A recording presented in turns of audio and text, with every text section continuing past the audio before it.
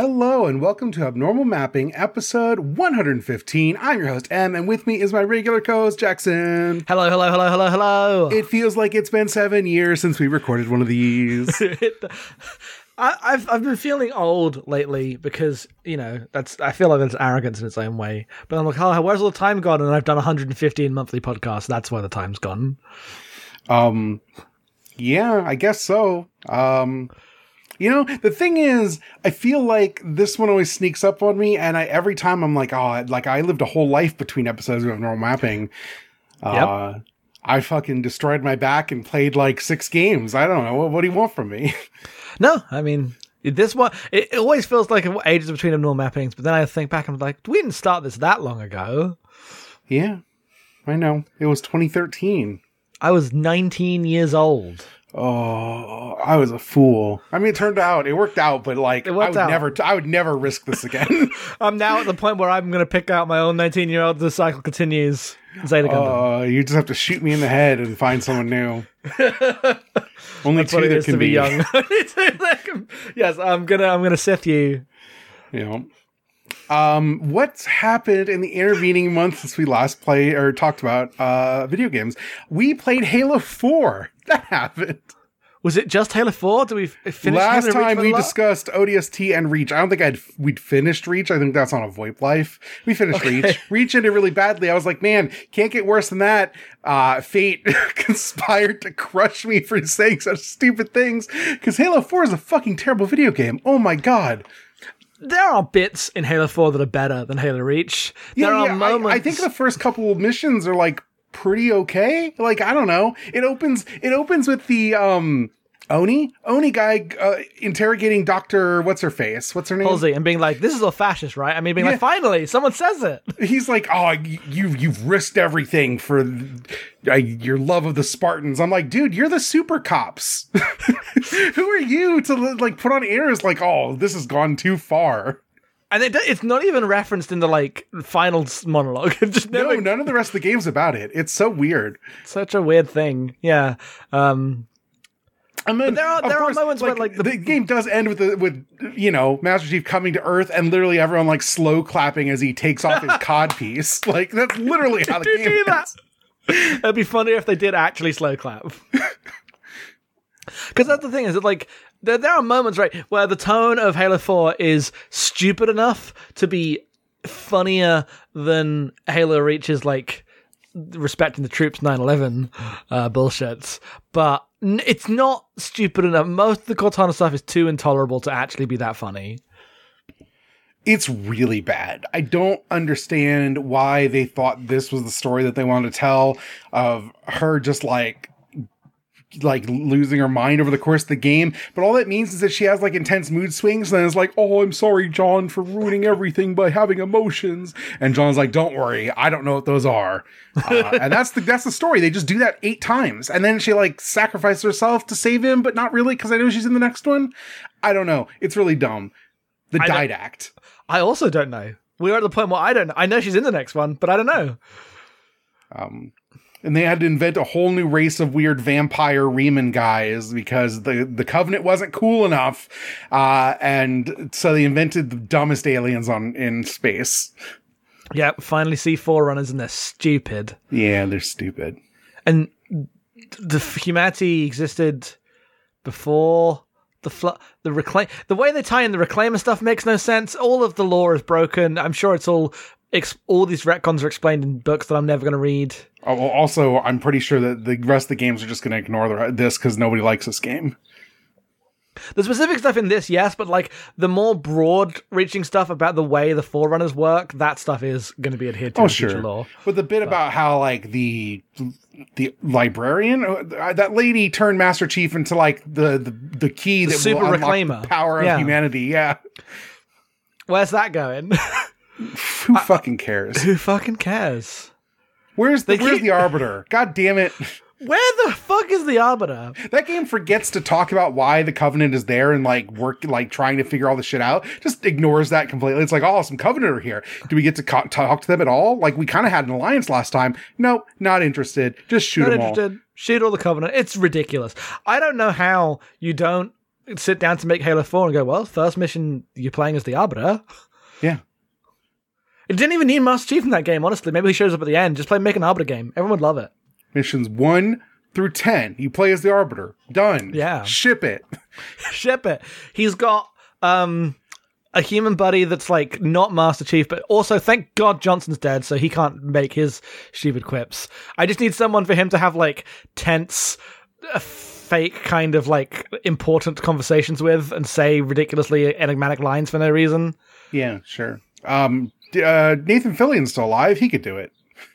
I'm someone with a little. I guess I want to be the Arbiter bullying Nathan Fillion throughout a video game. That sounds all right. Nathan Fillion's like, yes, sir, we did it. Yeah, and the Arbiter's like, the prophet spoke once of this. 343 don't understand why Halo is ever good. Bungie forgot, but they never knew. No. So, all of the things with them saying that, like, Halo Infinite is a spiritual reboot, whatever that means, that's the most video games are saying ever, to call something a spiritual reboot. We're making it like Halo 1. What if that level where you drive around don't know where you're going, but that's the entire video game? That is literally the pitch. Yep, I know. I know. I don't understand how you decide that's the thing you do. Anyway, that said, I'm excited for Halo Infinite. Yeah, no, me too. That's the worst part. 6 years, someone's made some fucking Halo. They have one job at Microsoft. Make fucking Halo. Make some Halo. They've had to buy Bethesda because they were too slow at making Halo. You know? They're going to make fucking RoboCop guy make Halo if this doesn't work. So that's going to be the worst thing. He's working. He's expanding his labor by watching RoboCop 2. Ugh. Nobody knows what we're talking about. Sometimes you have to crunch, and sometimes crunch is watching RoboCop. The creative director guy on Doom and Doom Eternal, Doom 4, Hugo, not Dooms That Matter. Yeah. Just says some stupid shit in interviews all the time about not realizing that he's an evil boss that is just completely out of touch with the actual means of labor. But he sure opens his mouth and says dumb shit all the time. Yeah, he was asked about crunch and gave some like, because we're so passionate, we're always working. And when I mean working, I mean I'm watching RoboCop and making notes for the story. You know, my testers are not doing that. Yeah, he literally said, "I'm watching movies and reading comics to enrich the lore of Doom." And then there's a no-clip documentary about Doom 4 where he talks about RoboCop in the dumbest guy way possible. That man has seen RoboCop a bunch and has understood nothing.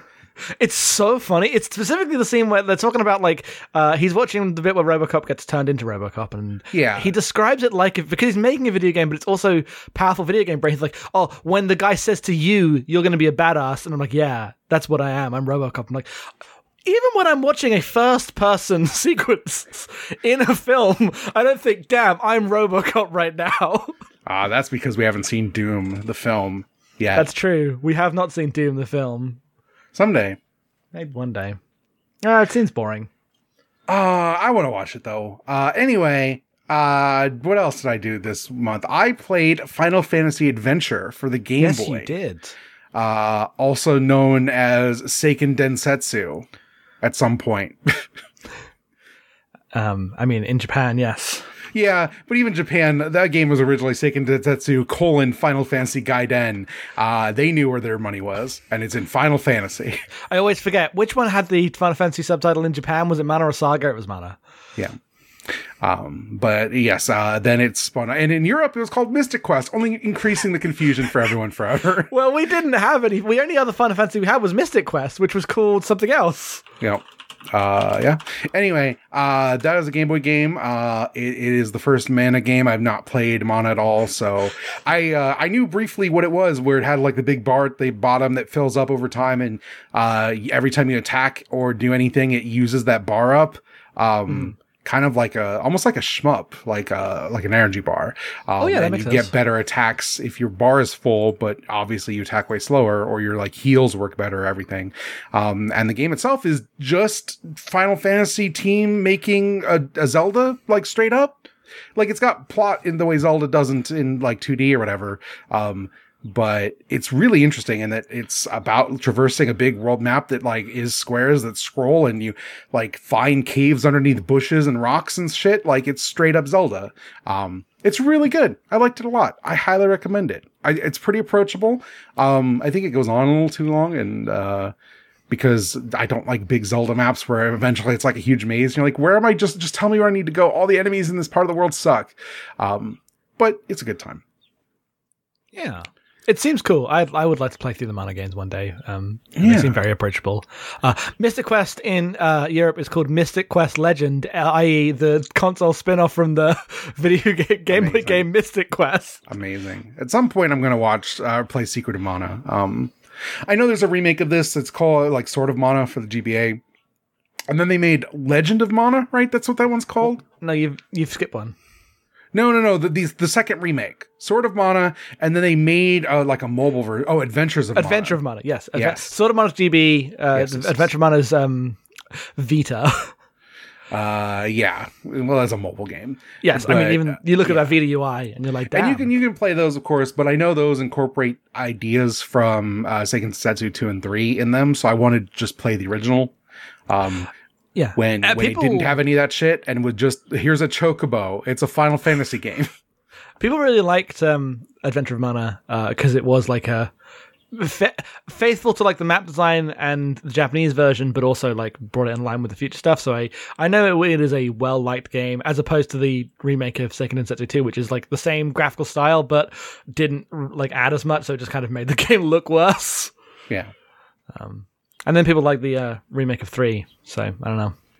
Yeah, I'm just gonna play the original ones of those. I'm not really interested in like a voiced 3D remake, you know. It's so weird that one got one, but then they didn't do that for 2. And now they've gone back to like just porting for the PlayStation 1. Yeah. I have no idea what's going on at Square. God, who can say, really? I mean, the other part of it is that, like, both Mana and Saga have, like, a guy leading them who's like, oh, I want these out on modern platforms, and Square just do it. And yet, they refuse for the actual games they make. Fucking Final Fantasy. You can't play Final Fantasy V except on Steam in, like, an awful way. You know, if you want to be one of those legal people. I can emulate it, because I'm not a cop. Yeah, no, I actually just have my copy of 5, like, GBA lying around. But lying around, yeah. I do also have it on 2 different flashcards that exist in my apartment at this moment. But like, so. If there are a lot of people who aren't into emulation for really dumb reasons, like they're not making the games available. They're going to shut off PSN. This is the only way to play video games. Yeah. Steal your fucking video games. Like, you know, buy what you want, I guess, but you should also steal them. Square Enix have enough of my fucking money. Oh, it's true. It's true. So they true. do. You bought fucking that music game. Melting Memory that I downloaded. Because I'd watched the cutscenes days before they came out and was like, Yeah. What'd you play this month? I played some Dragon Quest II.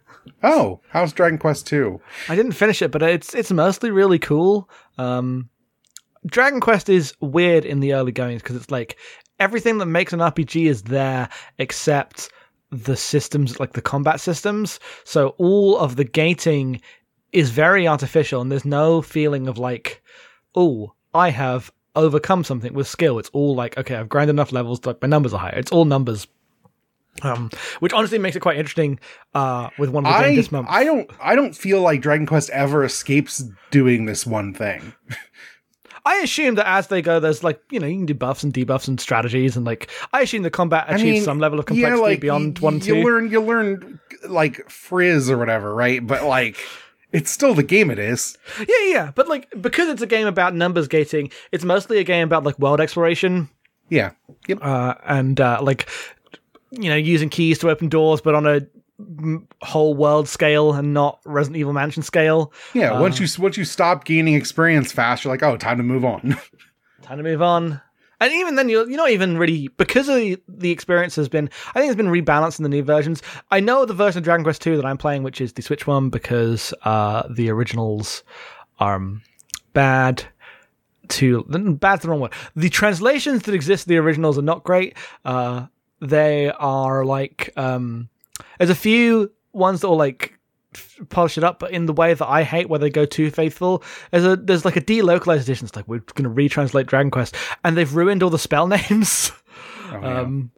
And so I was like, I'm just going to play like the kind of ugly Switch one. It's fine. It works on Switch. I know it makes it a little easier, but didn't bother me too much. And yeah, it's fun. The art is great. You can't beat a slime. Yeah, no, you're right. I would like to play. I think I'm going to play the Game Boy Color versions of 1 and 2. I think that's where my heart's at. Yep. Just know that Roto is Erdrick. I knew that. Okay, done. I always knew of him as Lodo. This is still no one's agreed to just use Erdrick because, Square have been using Erdrick for like 15 years. No, look, the problem is that, like, very briefly, Dragon Warrior 1 was a thing that people cared about in the West, and so that stuff's gonna stick. Robotnik. Yeah, that's the thing. It's weird. I'm diehard Eggman guy, but I think Lodo's fine. It's fine. It's more than just like this stuff is referenced to future games, and I would like consistency when I'm playing through them. Oh yeah, fair enough. If it was just its own thing and like one translation, it wouldn't matter. But it's a series building on like having a bunch of like references, and that stuff is why I went for the official version. Yeah, that's fair. But it is what it is. It's cool. I really like the opening cutscene of Dragon Quest II, which is like you're in a castle that gets attacked by the forces of evil, whatever they are. Classic Dragon Quest, just some like goblin guys. Castle gets destroyed, and then it just like follows the sprite of one guy running to the other castle to deliver the message, and then he dies instantly. It's just a good opening to a JRPG. Yeah, fair enough. But that's really all the gaming I've been doing. It's not really been a game-heavy month. It's been a weird month for me. And you, I guess. You just expressed your weirdness through sitting and playing video games. Well, not sitting, lying down. That week I did not play anything. I was ahead on pretty much everything else, because I would have missed finishing the video game this month. One of them, anyway. Yeah. Look, sometimes you get old and you just sit wrong and your back falls apart and you just don't do anything for a while. And it's a real shame. Yep. It's bad when you don't feel like it's like, I literally can't sit up to work this week, so I just have the week off. What do? Don't feel up for gaming. It's a bad time. I've been up for it since then. I'm working on stuff. I only want to talk about games when I'm like done with them, though. Yep. I'll have another JRPG next month to talk about. I'm working on. Classic. Yeah. In the year of JRPGs where we play 6 JRPGs, what if I also just played like a JRPG a month? I mean, I'm also doing that because I like JRPG. I'm not very well because it's hard to fit things in. This was a particularly hard month to fit things in with, but hopefully soon. We don't actually know what we're doing in the month after next yet, so no. A secret 7th JRPG. Secret 7th JRPG, the 7th Saga. I guess we both games this month could be considered JRPGs. I'm not making any claim to this. One way or the other. Get into it. So hit the music.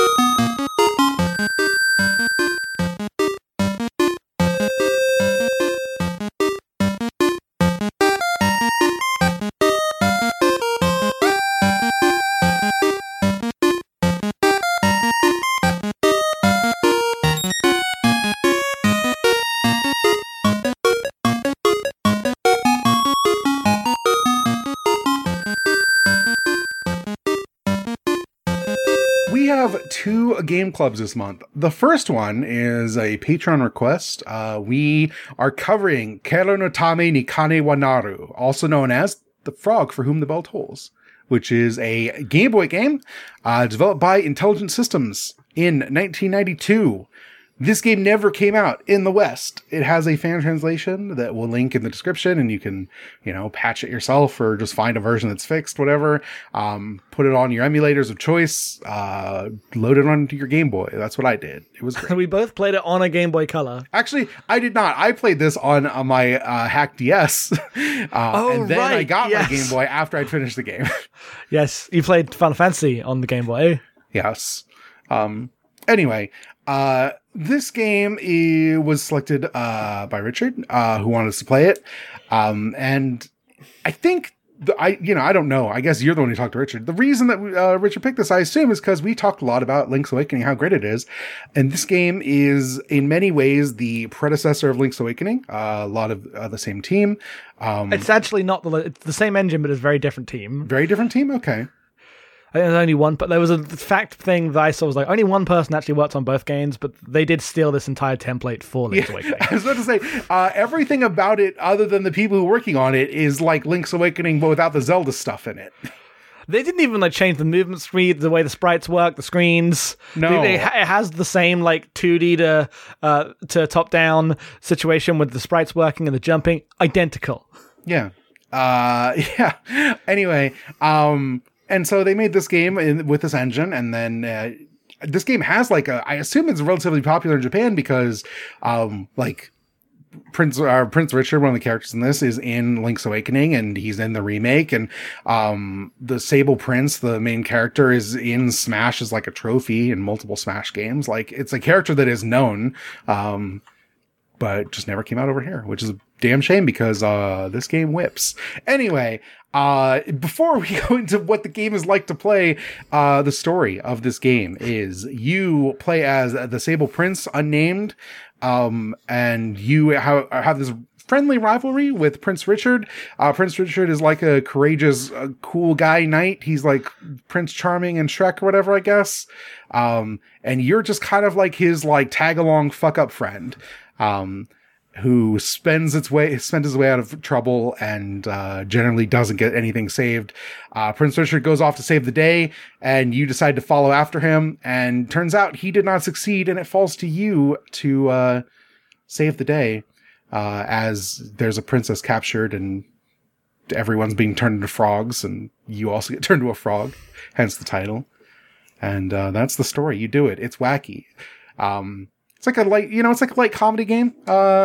It's in the framework of a Zelda or a Dragon Quest style game, but is much more lighthearted, irreverent. You go to an area that's high tech and fake Nintendo developers are there, and the rest of the game is just food kingdoms, that sort of thing. Yep, it's all puns and just cute NPCs. Yeah, Princess Tiramisu. Yeah. And there are arguments are too strong, but there are debates as to whether this counts as a parody game. I think parody is the wrong word, just a tongue-in-cheek one of these. Yeah. Yeah. It's weird because parody is such a nebulous thing, and so often in video games it's always done in such a shitty way.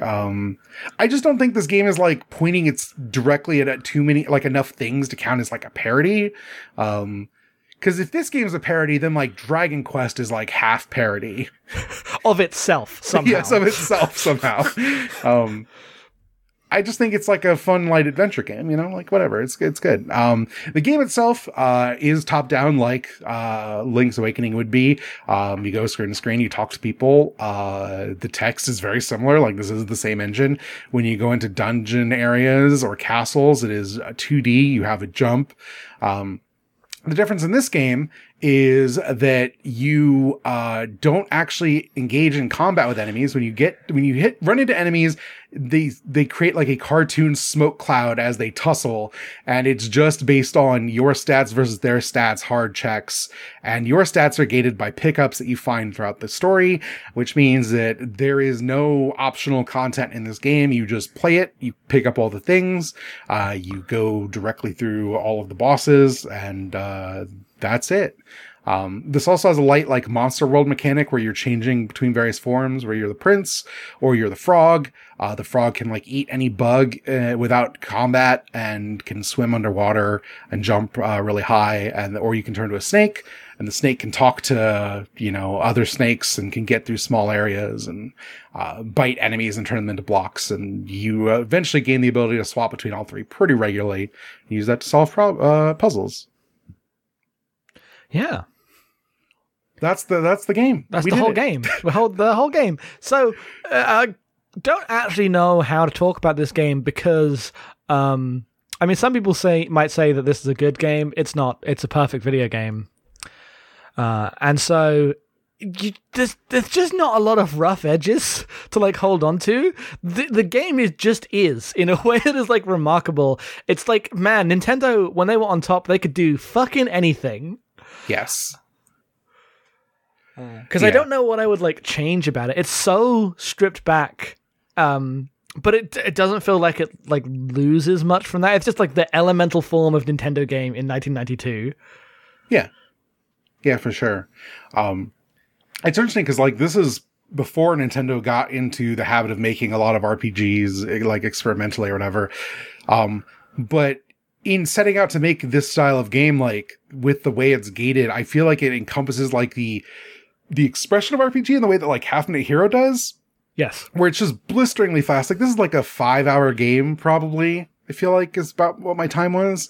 And it's not particularly difficult. Like there's some tricky puzzle bits and the platforming can be a little weird sometimes towards the end, but, like it's mostly just very straightforward. Everyone tells you where to go and you do the thing. And that's how the video game works. It's like a really small world, and the breeziness of it really makes like the mechanics, which if this game were longer, like the part where there is no combat and everything's like strictly gated would probably wear, but it's not. So it's incredible.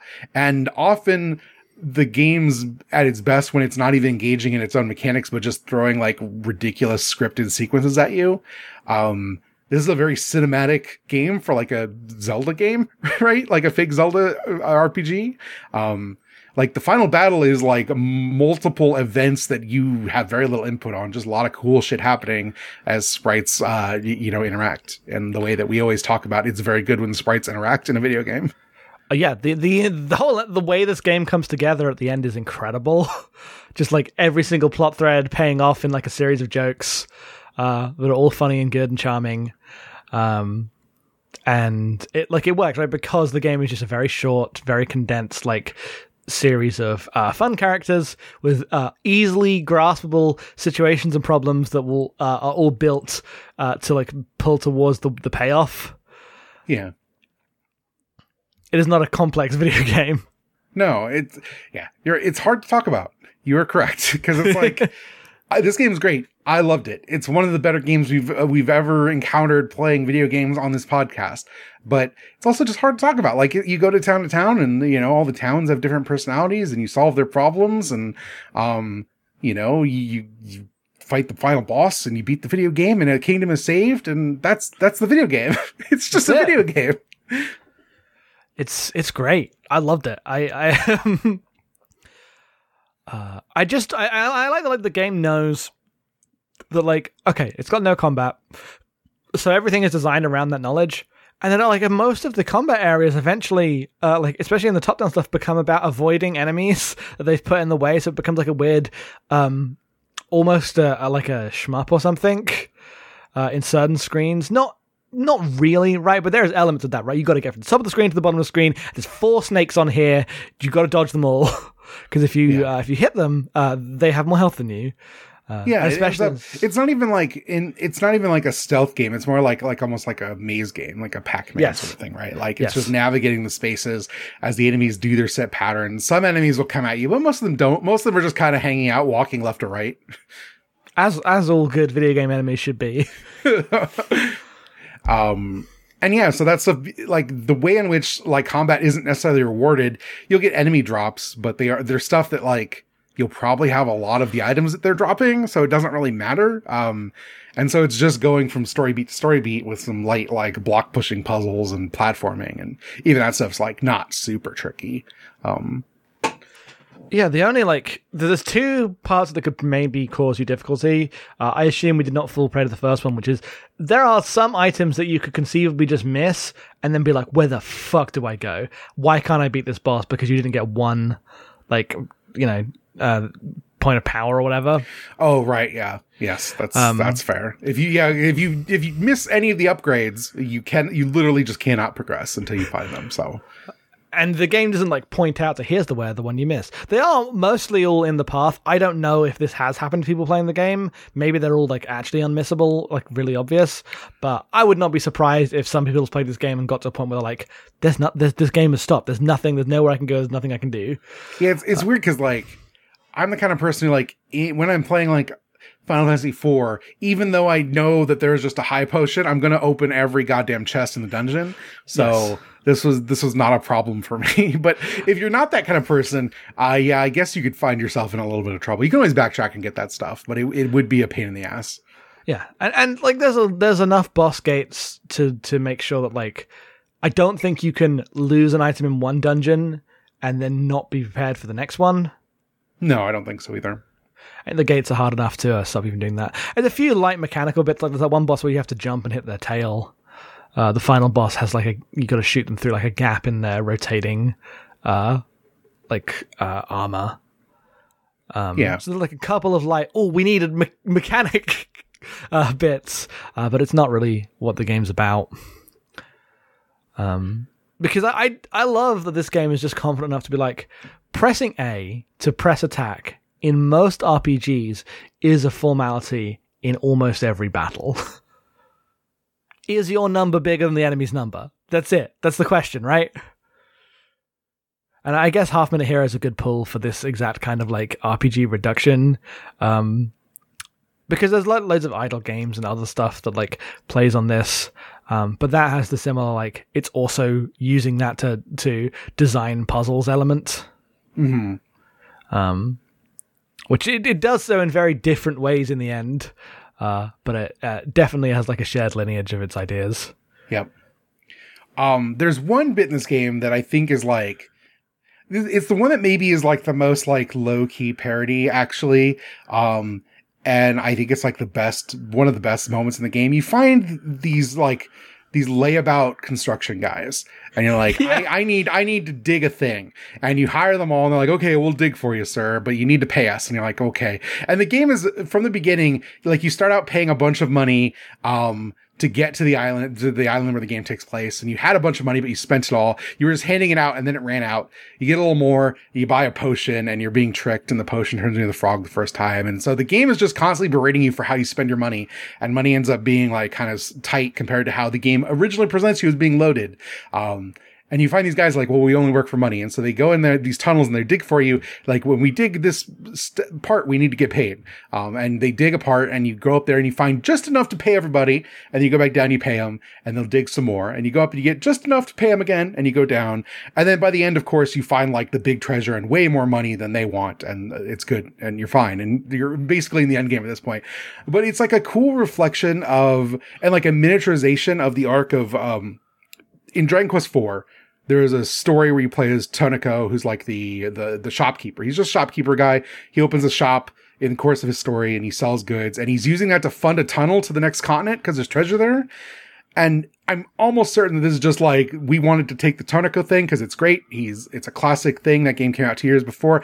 Dragon Quest IV is very popular in Japan, and just supplanted it in here. But the way it's the prince finally makes good on hiring people, and his team of rowdy boys digging this tunnel is has such character that Dragon Quest doesn't have in this way.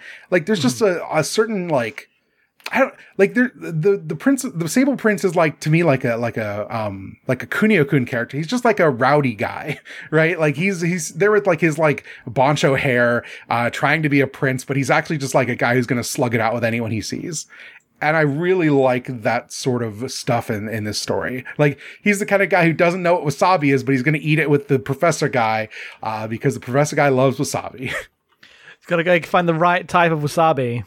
Yeah, you can't do that fake shit. You have to go and actually get the root. I did not read him as having bancho hair. Because I saw the art first and I was like, oh, he's like a cute protagonist guy. Yeah, the way his sprite specifically looks, it just reminds me of like Kunio-kun guys. Mm-hmm. No, I get it. Especially because like the other, like Richards does his have... like super like swoop. He's got a ridiculous swoop. Yeah. Whereas you just seem like generic tough guy to me. I think that's a better lens than just the like he's protagonist. Yeah, I really hate the official art of this character. I like my read on it way better. But it is nice the way in which this is a game about like a guy who sucks, just kind of like through the course of the game becoming the guy he was supposed to be at the start. Like it's like a really small like fairy tale sort of like story arc that is good in a world where RPGs are always like, you know, save the world sort of shit. Yeah, I mean it's just the most like it's stock, right? But not in a bad way. Yeah. It is a stock story about two friends. You know, you've got your like shonen rivalry there, but because it's not a game about like fighting stuff, it can fill that stuff with character. And then when it does come to fight stuff, you can it does the thing that a lot of like, you know, anime with the same like rival format do that is harder to do in games because you have to fight like fights with numbers in there. This is how it works. Like, you know, the end of the game is just a series of payoffs about how cool the two of them are. Yeah. Well, so you get to the end of the game and you're fighting a giant snake monster or whatever. That's the whole thing. Everyone's being turned into frogs to feed the giant snake monster. And you're fighting this thing, and Richard comes in and he's like, my army's ready. And he orders his army. His men have all like followed him the entire game in. And it's just this parade of frogs that run into the snake's mouth and get eaten. As you stand by, like you accomplish nothing, my dude. And then Richard gets eaten. And then you use, like the fake Nintendo professor who loves wasabi gave you a flute, and you play the flute, and a fake Mazinger Z comes in and beats the boss for you, basically. It is just and a it's Mazinger incredible. Z. It's really cool. Yeah. And it's just like, it's like cinematic in the way that like, when we say cinematic games, like everyone thinks of like camera angles and steady cams and like long shots or whatever. But like this, like just good scripting of like top down sprites interacting in this way where you can feel the like adventure tales they're pulling from is like what makes games cinematic to me. Like this appeals to me more than like a cutscene, like a big flashy cutscene does. And it always has. The cinematic thing for this stuff specifically, and like when it's like pulling from like broad anime tropes like this, is like, and it does this with the music, but like, you know, you can feel when this like the shortcut, the like hero music plays, and then the cool thing happens. Yes. And the ending of this is all that. Yeah. Because then they team up, they like do the attack together, and then you do the final attack, and then it's all like they're technically all having a like rivalry over the girl, and then Richard's like whatever, and then it ends back where it started with them dueling, just in like they're just fighting each other, having their like friendly duel at the end. You're like, yeah, of course it does, of course it ends that way, because how could you do anything else? Yep. Yeah. I don't know how much more I have to say about this, but it's an incredible game. Yeah, if you've not played it, you should really play it. Like the music's amazing. It's charming constantly. There's, you know, I was never bored. If there's only like the only complaints are like sometimes it can be annoying. In some of the instant death bits to go back to the checkpoints because there's not that many checkpoints, and so like going back through 2/3 of a dungeon to get to the one jump you missed, you know, it can be frustrating. But if you've got save states on there, it doesn't make a difference. Yep. It's only a problem for me playing on an actual Game Boy. Yeah. But yeah, it's an incredible game. I'm happy I played it. I didn't even know it existed when Richard asked us to play this. I was like, what is that? Never, like, I guess, like, on some level, I'd, like, seen the characters in Smash or whatever, but I had never thought about it. There's a lot of, like games like that Japan-only Nintendo games from back in the day that I have not gone back to. It's truly excellent. Yep.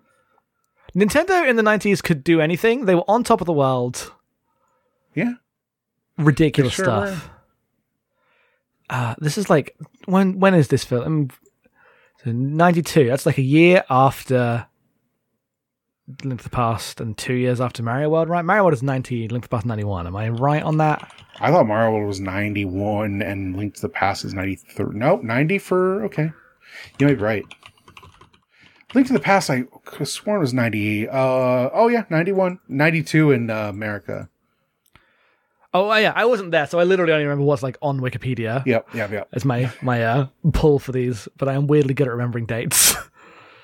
Yeah, fair enough. God, it's the same that means year my as- like mental construction of when I got a Super Nintendo is off by a year. I thought it was my 8th birthday. It must have been my 7th because I got Link to the Past and my SNES in October after it had come out, and that would have been 92, not 93. I always thought it was 93 for some reason. Yep, a year before I was born. Oh, let's not talk about it. Instead, let's talk about when Nintendo could do anything, and they decided to take their second most famous franchise into 3D.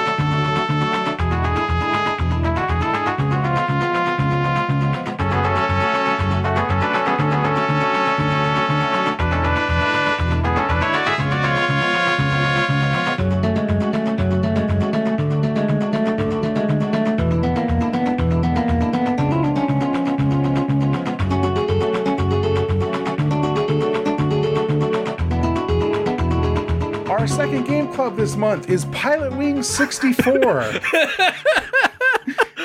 Star Fox 3D. We're here to talk about The Legend of Zelda: Ocarina of Time. It's been a long time. I've been trying to get Jax to play this game for 5 goddamn years. We always were like, we can't do this as a... look, there's a history here. I'm never letting you do this again. Never let me agree to anything, like, with a vague deadline. It has to either be now or just assume it's not happening. I can only work on month-long installments of time, because otherwise things sit undone for literally almost. You've always been wanting me to play Ocarina of Time. I mean, it was only after you played Zelda 1 and Zelda 2 and Link to the Past and Link's Awakening that I was like, oh, next you go to Ocarina. And then you didn't. I did. No, I did. Because I got all the way as far as right before the Forest Temple. And then just kind of like, I got stuck around the graveyard. You got 1/3 of the way through the video game. The game's so fucking long. So... Link to the Past, The Legend of Zelda, The Ocarina of Time. I'm very tired today. We're not going to talk about it. I'm doing all right, but I'm tired. And sometimes I flub. No, I'm leaving it in. The Legend of Zelda: Ocarina of Time is a game by Nintendo. This is came out in 1998 for the N64. I played the 3DS version. Jackson, you played the 3DS version, right? I did. That version was released in 2011. It's hard for me to talk about Ocarina of Time because it's in many ways to me like still the biggest game to ever exist. One of our friends described it as like having an opinion on Gravity. Yes. Which is fair enough. I've played it, a few years ago, tried, and I've made various attempts at getting through Ocarina of Time. But I had never played it. I didn't play it as a kid. I have no context for it. And worse than that, I have played Link's Awakening 3 times. So the Nintendo 64 came out. Obviously, Nintendo's moving to 3D. They had this very boutique console that they built entirely to make this style of it, like Mario style game. It was very different than like PlayStation, which was like the de facto architecture that everyone was using. And they threw all of the resources after Mario was done to getting Zelda into 3D. There you can look up tons of information on beta versions of this game. It was originally a 64DD game, which was the disk drive thing that came out briefly in Japan, but was never particularly well supported. They decided to move it to, a cartridge. This game had 5 directors. It's a 32 megabit cart. Also, all the facts about Ocarina of Time. The thing that matters is me, huge Zelda fan, going to a kiosk, like tracking down a kiosk through information secondhand, because there was no internet in 98, not that I was interfacing with anyway, to find and play the demo for this video game and just lose my goddamn mind at the opening. Navi flying through like the gate and waking up Link and going through the Kokiri Forest and shit. My enduring memory of Ocarina of Time is like when Nintendo Power had to retire their rankings of 64 games because it just stayed at the top once it came out. It was just Ocarina of Time. I mean, it's like the highest reviewed game of all time. Yeah, a masterpiece. Everyone loves it. Yeah, I've probably played this game like all the way through. Like probably like 7 or 8 times easily, maybe more than that, honestly. And like I played it a bunch as a kid. I've played the 3DS version through 3 times now. Yep. You played a Master Quest this time. Yeah, I played on Master Quest this time. We'll talk about that. It's so hard to talk about because I still know the game that this was in 1998. I remember like how big Hyrule Field felt and how scary parts of it were to me as like a kid. Like I was only 13 when this game came out. Like, when night fell, there's a bunch of skeletons. You go into the Shadow Temple. Like, I hadn't played Resident Evil. I didn't have a PlayStation. Like, I was playing PlayStation. I was playing Final Fantasy VII in 98 for the first time. But I wasn't playing, like, the spooky games. Like, this game was emotional and cinematic and left a profound impact on me that's really hard to express when every video game stole every part of this game out of it. Yeah. That's true. Like when we talk about Mario 64 and we advocate for it a lot, and you do too, you really like that game. Yes, because it's so singular, because no one makes Mario 64 games. Nintendo's tried a couple times, have never really got it as good as they did the first time, but everyone's made Zelda. Yeah, and there's like to the point where like to be called a Zelda clone, you have to go as far as fucking not Darkstalkers. I played Darkstalkers Zelda though. Has to go as far as Darksiders, right? And like literally have 1-to-1 points of every mechanic, because otherwise, basically everything that you could broadly call an action adventure game would be a Zelda clone. Yeah. It is the doom of these kind of games. Yeah. Like, just the way in which you navigate the space and, like, target enemies and, like, it turns into strafing around them. Like, every 3D game just stole this all wholesale. Nintendo, like, Metroid Prime stole a lot of the mechanics out of this game in terms of how that game moves. It's a better game. It is, but so here we come to the issue here, which is I didn't have a good time playing Ocarina of Time, but also I think the Ocarina of Time haters are kind of obnoxious, so I am stuck in a double bind. It's hard because, like, as someone who grew up like a huge Nintendo fan, and like these days I try not to like be that person, because Nintendo fans have a specter about them when in the world of online, where like you won, you have everything. What do you want from anyone? Yes. Shut the hell up. Your company still makes all of the games you want, like not as often as you want, but they still do it. You are the most catered to people on earth. Yeah. It's like I'm not interested in like being that person, but also when I think back to 13-year-old me, like people who say this game is like overrated, I just want to fight them.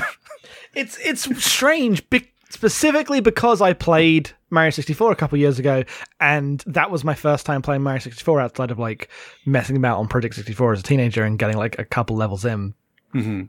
But that's not the same thing, right? Like, I played Mario 64 a few years ago, like, for real, and I thought it was a masterpiece. I fucking love that game. Anyone who, occasionally get into fights with our friends who are like, oh, whatever, overrated bullshit, and then we become like, oh, how dare you disrespect Mario 64? I literally become a angry gamer when people do this. I just revert to like the worst person. I don't like that about me, but you just can't. It's just the best video game. You can't fucking do this. I'm just like bitten by a radioactive game facts. Yes. And I'm like, what do you mean it's Mario fucking 64? Well, let's be real. GameFAQs is gonna vote for Zelda every time. That's true. Okay, so Mario 64 is better than Zelda Ocarina of Time. This is just a fact. Yeah, no. I agree with you. I just have a hard time because this, like, playing through this game again, like, I played through this after Breath of the Wild came out. I played through this in Majora's Mask. That was the last time I touched it. And I remember being like, yeah, Ocarina of Time, I see why, like, people fall off this. This time playing it, like, thinking about it, I'm like, this game's still really good. I still enjoy a lot of it. So the problem with the context that I have, and this is the lens that so this is why it's annoying, right? So a lot of the things that the Ocarina of Time dislikers say will be this exact thing, which is moving Zelda to 3D makes it too slow and too laborious, and every like dungeon has like too formulaic a design, and etc. But like, there's 4 more of these games that do take that track so much further. That complaint, I haven't played them yet, so I don't know Yes. how bad it can get. I know that somehow Skyward Sword is over twice as long as this game. I think that's impossible. They added way more cutscenes and crafting elements, and the cutscenes in Ocarina of Time. The world is bad. way bigger. No. Oh. Okay, that's wrong. A lot of the scenes are really evocative and cool. The story is bad. The story's bad. Every time someone wants to tell you about the 3 goddesses, like creating the land of Hyrule, and then they left and formed the Triforce Ball, it's like, oh yeah, I'm falling asleep. When Saria gives you her ocarina and you leave the forest, it's like one of the best cutscenes in video games. Yes, no, that stuff's cool. Like the bit where specifically the bit where you reach the opening cutscene of the game in real life, and you're like, holy fuck, it's the opening of the game. Like, that stuff's cool. Whenever there's like, even just incidental, just like reveal shots of the dungeons and the areas, like the panning shot of the statue. And like the Desert Colossus stuff? Yes. Yeah. Yes, that one's really cool. The atmosphere of the cutscenes are really, really cool. I did not mean to imply I was coming down on that, but I do think the story it's telling is actively very bad. It's weird because, like, at the time, like, this is the same year Metal Gear came out, but I wasn't playing Metal Gear 98. I played Metal Gear like 2 years later, right? Like, and so if you hold this up to Metal Gear Solid, you're like, yeah, what the fuck is this thing? I mean, that's actually not my problem. I think I know, but like, at the time, like, there was no framework for telling. Like, you've played Mario 64. There's no story in that game. I mean, this is literally a. And this is why I am an obnoxious child of a different generation, even though we're both technically millennials. Because this is our Halo conversation flipped somehow. Yes. Just because I didn't come to it, right? Like, yes. Yeah. It's very weird. Yes. Sometimes you're a child. Yeah.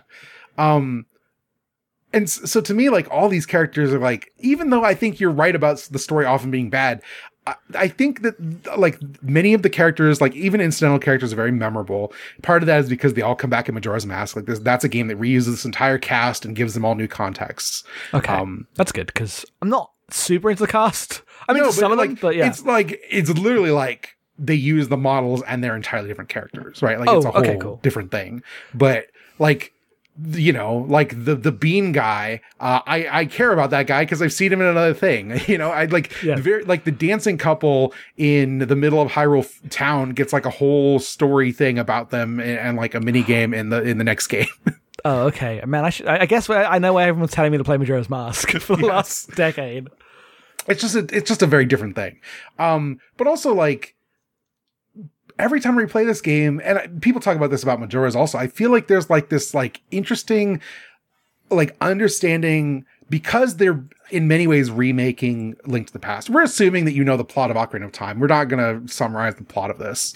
No, we should actually, because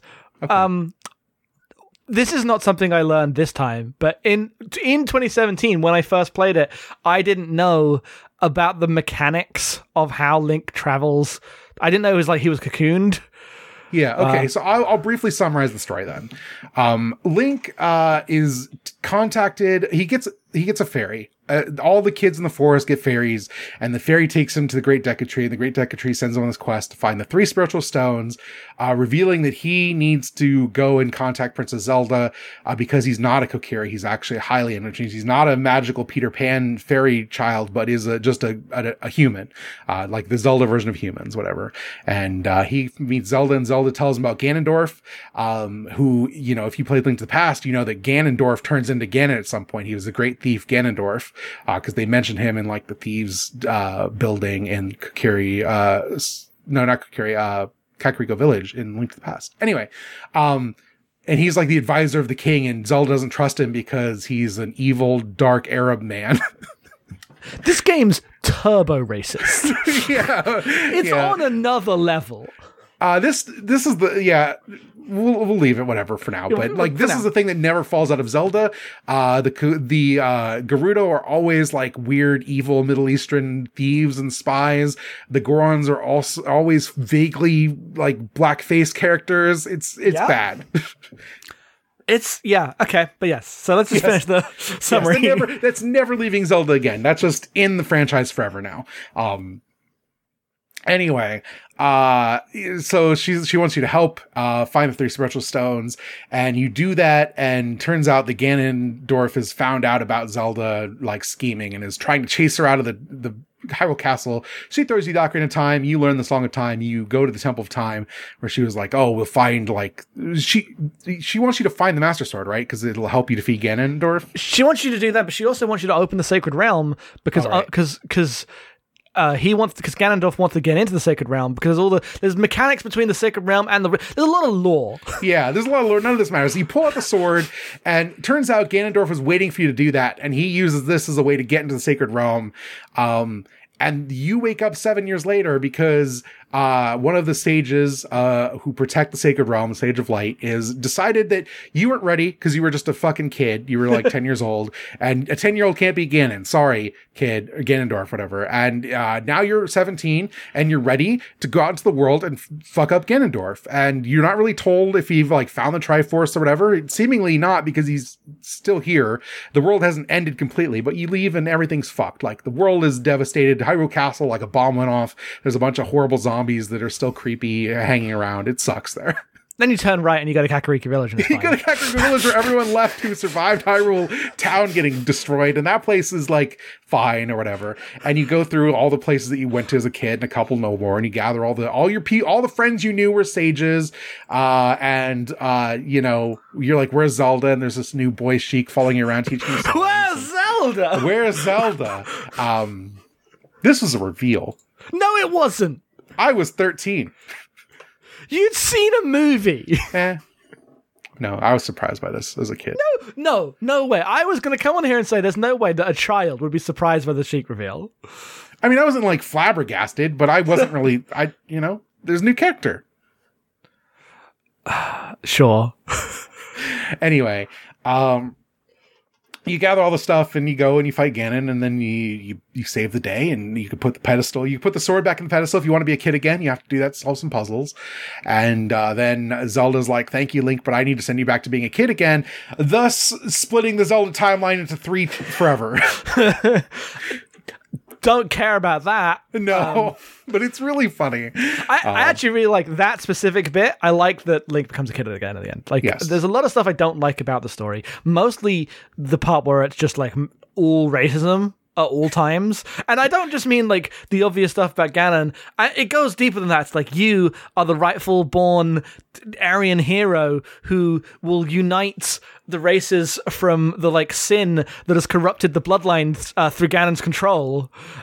It's a lot. I'm goddamn, like, all the way. But I do think the stuff that is good is like the just evocative childhood adventure stuff with young Link and Zelda. Yes. And so going back to that at the end is good. I think it's cool. I think it's bittersweet and good. Yeah. And Zelda sends you back, right? The important thing there is that, like, according to like the way the game posits it, and also according to the rest of the lore of Zelda going forward, the world in which Ganon like corrupted all of Hyrule or whatever, and adult Zelda and adult Link defeated him still exists. It doesn't seal off. It's not like you prevent that timeline from existing. But you go back, and then Navi leaves you, and that's important because it's set up to Majora's Mask or whatever. So in the child timeline, so I thought that there was like a dark end situation. It's not. There's just 2 timelines left behind. There are 3 timelines. Okay, yes, there's 3. There are somehow 3. Wait, so everyone thought there were 2 until Nintendo put out their timeline, and they were like, "Oh, there's 3." Let's see Paul Allen's timeline. It's basically what fucking happened there, right? Because so yes, everyone assumed the thing that I just assumed now, which is, I guess there's one following from both sides of the ending. Yes, but then within that there's the Ganon wins and is defeated, right? Okay, so at Ocarina of Time, there's 3. Yes. There is the way the story goes, where Ganon's sealed away by adult Link and adult Zelda, right? Yes. Then there is the like a presumed child timeline where Link and Zelda just stop Ganondorf because he comes back in time. This is the one implied by the final cutscene where he meets her and he knows all this stuff and just tells her about it. Because I was going to say, like, how does this mean for, like, did they erase Ganondorf? What do they do about the Ganondorf that exists in this time? And, okay, so then that's its own timeline. Yes. And then there's one where when Link pulled the sword out of the pedestal and got sealed away, that kid timeline kept going, but Link never returned. That didn't happen. That just didn't happen. You made a timeline up, Nintendo. Put it in your book. That is the timeline where Link to the Past takes place in. That didn't happen. No, you're telling me that this wasn't a prequel to Link. The story of Link to the Past is that once upon a time, Ganon got the Triforce and waged war, and the 7 sages sealed him away forever. That's the opening cutscene of Link to the Past. But that's what happens at the end of Ocarina of Time. But they did it by sealing him into I don't know, it's complicated and messy. No one cares. The Zelda timeline's for weirdos. I'm just telling you what is in the Hyrule Historia here. Sorry, I got you going on about this and you're like, wait a second. I don't care about this. Because that was my other reaction to this, is like the foundations of this timeline shit and like what everyone represents are so based on things I find thematically abhorrent, and so, like, you know, unwilling to dive into the interesting stuff, which, like, the interesting stuff I found in, like, the wider things is the idea of Link, Ganon, and Zelda as, like, being all three of them needing for the Triforce to exist. Yes. That stuff I think is genuinely like they could do something with that. This game's not interested. I assume they do at some point in Skyward Sword. I think that's what that game's about. Yeah, the thing that happens when Ganondorf goes into the Sacred Realm is that the Triforce, because Ganondorf's not pure of heart enough, I don't understand, and it feels like it contradicts the plot of actual Link to the Past or whatever, because Ganondorf just had the Triforce at the end of that game or whatever. Yeah. Is the Triforce split into three, and one was imbued in Link, and one was imbued in Zelda, one was imbued in Ganondorf, and that links them all like karmically forever, where they're just gonna be stuck. And Ganondorf, at the end of the game, sealed into the Sacred Realm, whatever, is like, I curse you forever, I'll be back. And the implication is that there is one Ganondorf who has been existing through all of Zelda. Yes, he says, I'll fight your descendants. It's always the same Ganondorf, fated to get owned by a different Link. Yes. Which... Yes, and different Zelda. Yeah. And I know that, like, Zelda has a different tone to Mario, but they insist on doing this, like, you know, weird racist stuff when that is almost Bowser, right? Because it's the same story. There's just the guy who comes out to get owned by the hero every time, and most other series play into that with, like, you know, a comedy of the fun villain that everyone likes. There's really interesting stuff about this in future Zelda games if you continue playing. I will continue some of them. I don't think I want to play Majora's Mask. If I like that, I might play Wind Waker. I might just skip to Breath of the Wild and then go back. Well, I will say the interesting stuff you want is in Wind Waker. Oh, in that case, then I'll play Wind Waker. Yes. As much as I don't, like, replaying this, I'm like, man, Wind Waker's not all that good. I don't like the game structure. I think the dungeon, there aren't enough dungeons, they're too easy, whatever. But that game is concerned with the actual stuff that you find interesting about the plot of this game. I say find interesting. I mean, that is, if there is stuff to hold on to, that is it. Yeah. If I was going to choose to focus on Zelda plot, I'd focus on that stuff. But you know, it's whatever. It is plot that is there. The thing that I love most in the story is well established the issues with, like, the theme and tone of like the things it's saying about Ganondorf, but they built him up. All he does is be evil at you. All they do is, like, say super racist stuff about the Gerudo, and you go this quest, you do this whole quest, you get everyone together, you unite the sages, you assault the castle, and then you walk in, and he's fucking playing on an organ like he's Dracula. It's the coolest shit in the world. It is the coolest shit in the world. They like build like, oh, he's so evil, and then he walks in like, how can I not stand this guy? Look at him. Yep. And then when you're done fighting him, he, like, destroys the castle with his dying breath. You and Zelda run down, and then he, like, on the wreckage of the castle that's collapsed, he emerges out and you have to fight him again, and it's sick as hell. That final battle is awesome. So cool. Like, it's funny that the game is trying to, like, say the things it's saying about, like, you know, very racist traditional ideas of, like, storytelling and the hero's journey and stuff. It ends up just booking the villain so strong. Yes. He's so cool at the end of that game. Yes. Yeah, for sure. The thing replaying this game, and it's always the thing that struck me, and it's like a thing that future games carry forward, and even Link's Awakening had a bunch of this, is, like, in many ways, this is a game about, like, the sad reality of growing up in like, the cutscenes and the way the characters act and stuff. Like, the way, like, Sari reacts to you, and the way, like, Ruto greets you 7 years later, and the way that, like, Zelda, like, there's many reads that could be given, and it's kind of outside the scope of what we do here, about, like, Sheik as, like, a masculine guy is given to Zelda, and, like, Link also had to literally man up by aging 7 years to fight Ganon, and the way in which all those characters, like, regret that they had to go through this thing to save the day. That's sort of like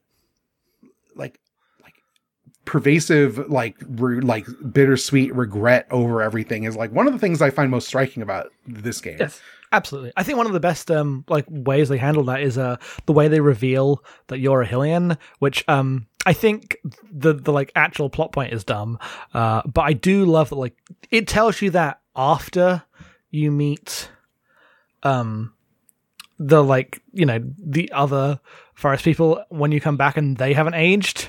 Yes. And you go, wait, hang on, what? And it doesn't draw attention to this until later, and then Sheik shows up and goes, you must be thinking, why haven't you aged? Well, that's because you're a Hylian. And then it goes to your whole flashback situation again. I don't think it's Sheik that does that. It's the fucking Deku sprout that bursts out of the ground.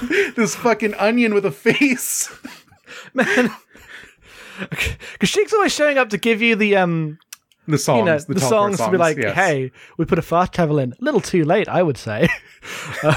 Yes. I do. Every cutscene where she gives you a song is the sickest thing in the world, though.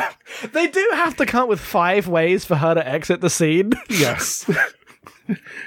The one where she after the water temple or we're in like Hylia where she's on the tree and you see her dive off screen and Link's not looking. Normally she just disappears and yes. Link does the like Batman, so that's what that feels like situation.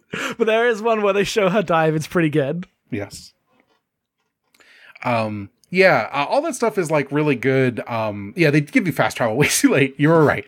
But yeah, that stuff is like really interesting in the way in which it like interacts with the idea of like Zelda. Like Miyamoto made Zelda as a story about collecting bugs in caves when he was a kid, and it became the Blades Will Bleed, Shields of Shatter franchise. Yes. And like that friction is in this game and is kind of like the thematic content in this game. But because it's a fucking Nintendo game, they don't ever spend time talking about it. No, but I do think it's like handled that stuff is handled relatively well. Yeah. It is the like emotional heart of the actual ending of the game. I'll give it, compared to like what lip service Nintendo plays to like ideas in some of the more sanitized like later, I'm just basically talking about Mario here, but just like the way modern Nintendo has gone with some of these ideas, right? Yeah, I'll take it. That's that's thematic content right there. That's fair. I mean, it also does this by trading in like anime tropes of like Noboru and Ruto are both like way too flirty with a Link who is like nebulously non-consenting to all of it, and the Great Fairies also are like this.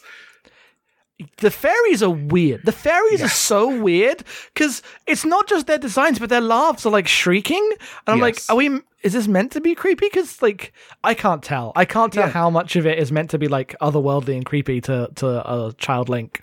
Yeah, it's weird because like the stuff with Ruto definitely reads as like Link's obviously like not a communicative character. Like he's totally a silent character. It's not even the Breath of the Wild. Like you get options and they're like sassy or whatever. He literally just doesn't talk. But the way he reacts to Ruto often is like with a sort of like trepidation of her advances towards him. And it's weird. It's really weird because the Ruto stuff is, I guess, the closest to being okay because she is at least your age at the start. Sure.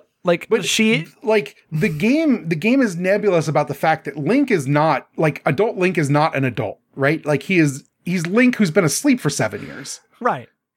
And it makes it weird. It adds like a weird friction to the world. Because everyone else is like, 7 years, this stuff's bad. But the thing with the Ruto thing is actually like, it is this. But the thing I was also thinking of, like, it comes shortly after the scene with the Gorons, where he, like, after the Dodongo's Cavern, you get that scene where the Gorons come out and, like, basically try to say thanks, and Link also runs away scared. Yes. So it comes as, like, the weird flirting stuff is uncomfortable in its own way, but it's also, like, the way the game expresses comedy is by having Link be uncomfortable with all the other cultures and races. Yes. And I'm like, guys. I mean, it's weird because he also runs away from Saria in the forest, right? Like she is in the ocarina and he backs up like 3 steps and then turns and runs away. Yes.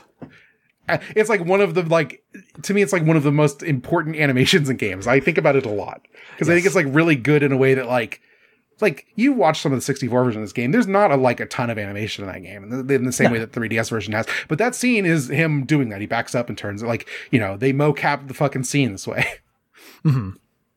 And it's just interesting. Like the way Link is depicted has a weird characterization for how little there is. Yeah, that makes sense. Because otherwise he's just like at the final cutscene of the game is literally him like staring dumbly at Zelda while she explains everything and sends him back to his childhood. Yeah, it definitely comes across the classic friction of silent character that we want to give more emotion to, like the player watching it. It's hard in a lot of games. All my favorite games have defined characters, so I'm like biased. I'm always like, I should just make him talk. But then you have to make him a character. He has to have a point of view. And Nintendo are never going to do that for Link. He just isn't meant to be that. Yeah. So I don't know how you do this. Yeah, I have no idea.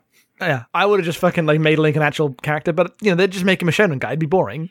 Yeah, they give him more character in future games, like as he as the game technology allows them to emote with him. Like Wind Waker, Link has way more emotions on his face, but he's still like a total Cypher. It's weird. Like none of that. They just do the thing where like, because the characters are Cypher, they have like characters flirt at you that's meant to be like encouraging for just like the player that they think's a guy, right? Just the classic video game design stuff. And I'm like, I mostly enjoying the weird like bittersweet lost childhood tone here. I don't need to be flattered by these video game characters about how hot I am when I'm playing a 10-year-old in the mind of a 17-year-old. Yeah, or the other way around. Yeah, as someone who played this like in between the two ages, like for the first time, in between the two ages of Link, it was always weird to me. It's like these characters, like I was like, Link doesn't want to get married. No. That works out for him. She has to be a sage. Yeah, no, it's fine. She's going to live in the temple for the rest of her life. I was unclear as to how dead the sages were. It's nebulous, right? Because like Link to the Past has the 7 sages, but they're all generic Hylian princesses, right? And they're like they were the descendants of the sages. How does that work? How does that work? But then the thing is, specifically, I was going through thinking, sages, sorry. But then you go to the fucking volcano, and the volcano erupts, and then the other guy's like, "Hey, I'm the sage." Yeah, he's a sage. Volcano erupting clears the sky right up. Yeah, it's fine. Everything's fine now. We'll put it back. It's all good. Yeah. You can unfreeze the lake, and you can clear up the skies, but you can't do anything about Hyrule Castle Town. It's just fucked. Well, it is what it is. Everyone left and moved to Kakariko Village, I guess. Well, like they have the thing later in the game where Kakariko Village, you come in, is burning. Yes. And that's a really cool cutscene. But I do think that, like, how evocative it is when you step out the Temple of Time. It's like one of the most famous scenes in video games, right? Like, step out the Temple of Time, the whole thing's barren, there's no music, and there's, like, zombies in the town. Literally, everyone and their dad has cited this scene as, like, super important and evocative. Yes. But the part where you then turn left and then you go to Kakariko Village and it's fine is, like, what is happening? I think that's one of the parts where the like friction between world design in 2D and 3D suddenly breaks down, because you no longer have the abstraction of Hyrule Field as an overworld that separates places that are representative of parts of an actual place. And it's still designed like that, but it's the same model, it's the same animation. You are walking that exact amount of steps, and there's Kakariko Village. Yep. Yeah. Yeah, I don't know how to solve for that. It's just the reality of the game. Right? You make one of the biggest open worlds and put shit in it all the time. Yeah. You buy Monolith. Yeah, fair enough. Is how you solve this.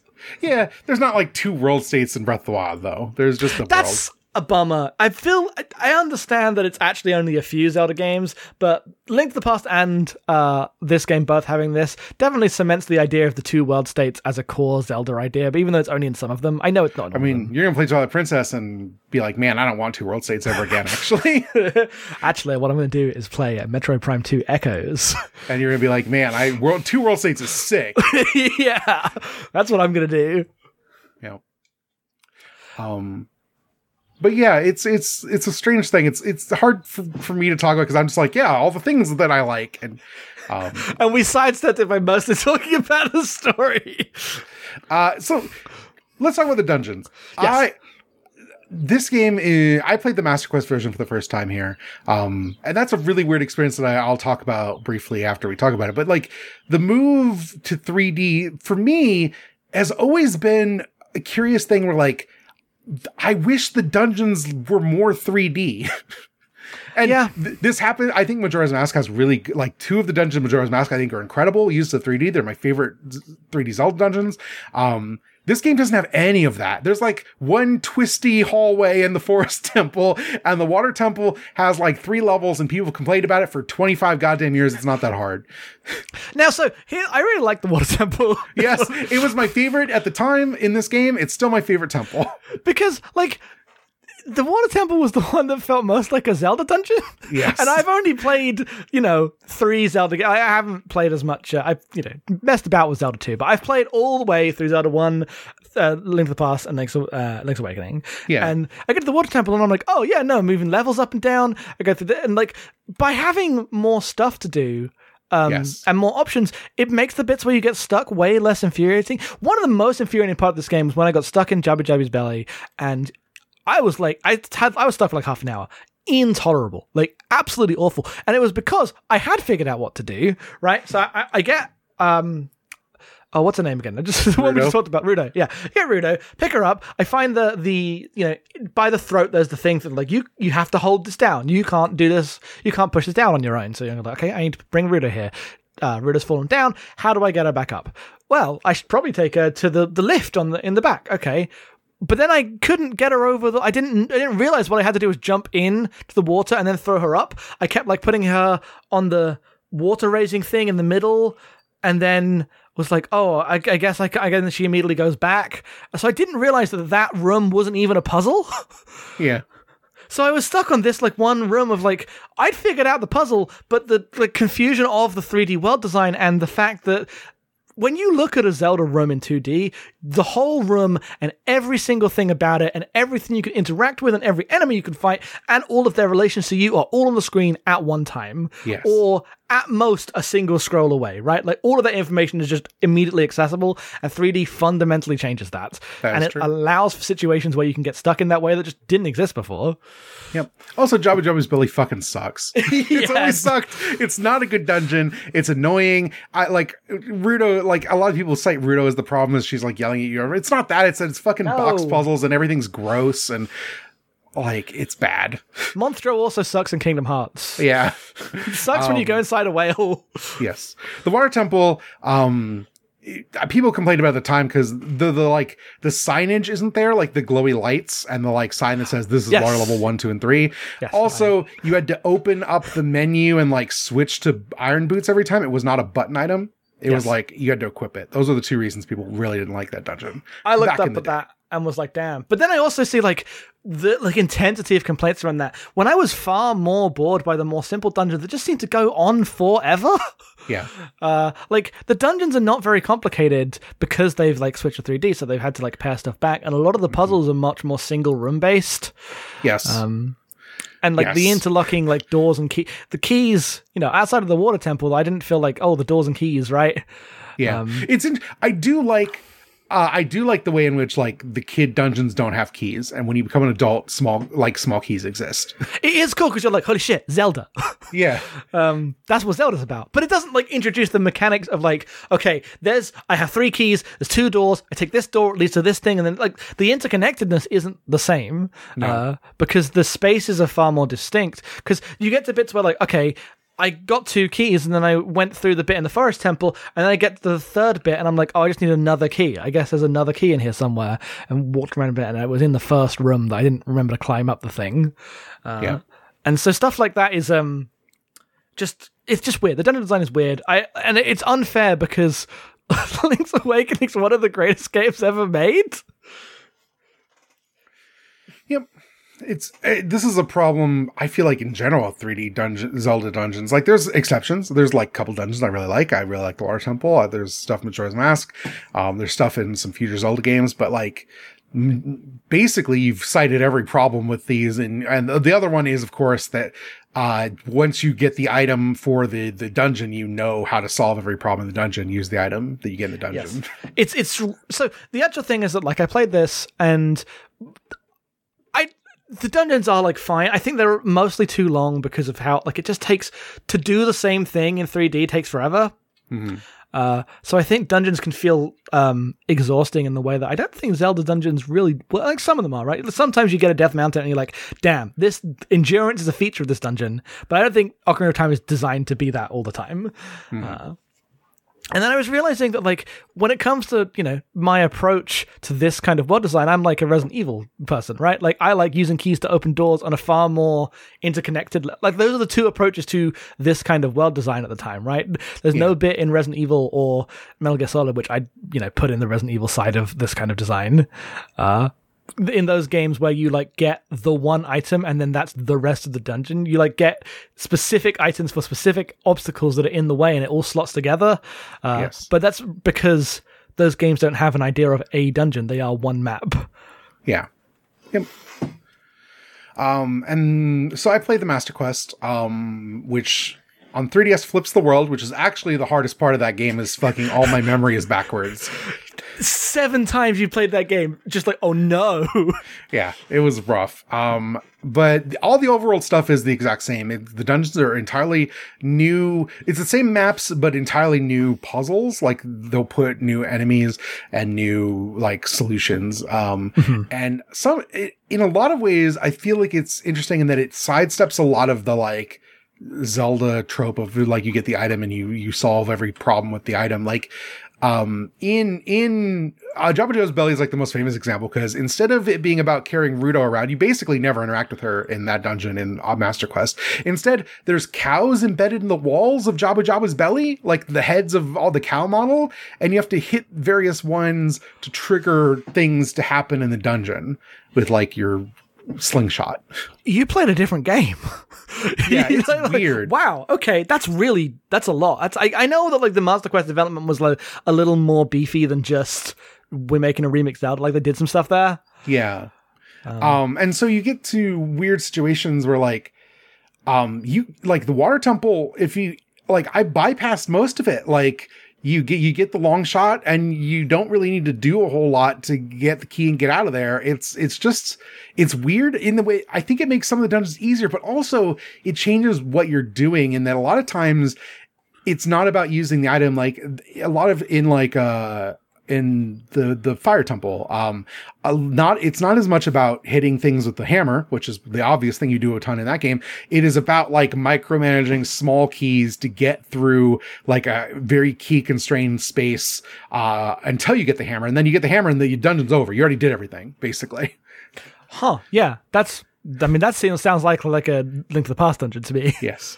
But then you get to the fucking Spirit Temple, which I think is like a relatively like straightforward dungeon in the original game. And you have to go back to be a kid like twice to complete it.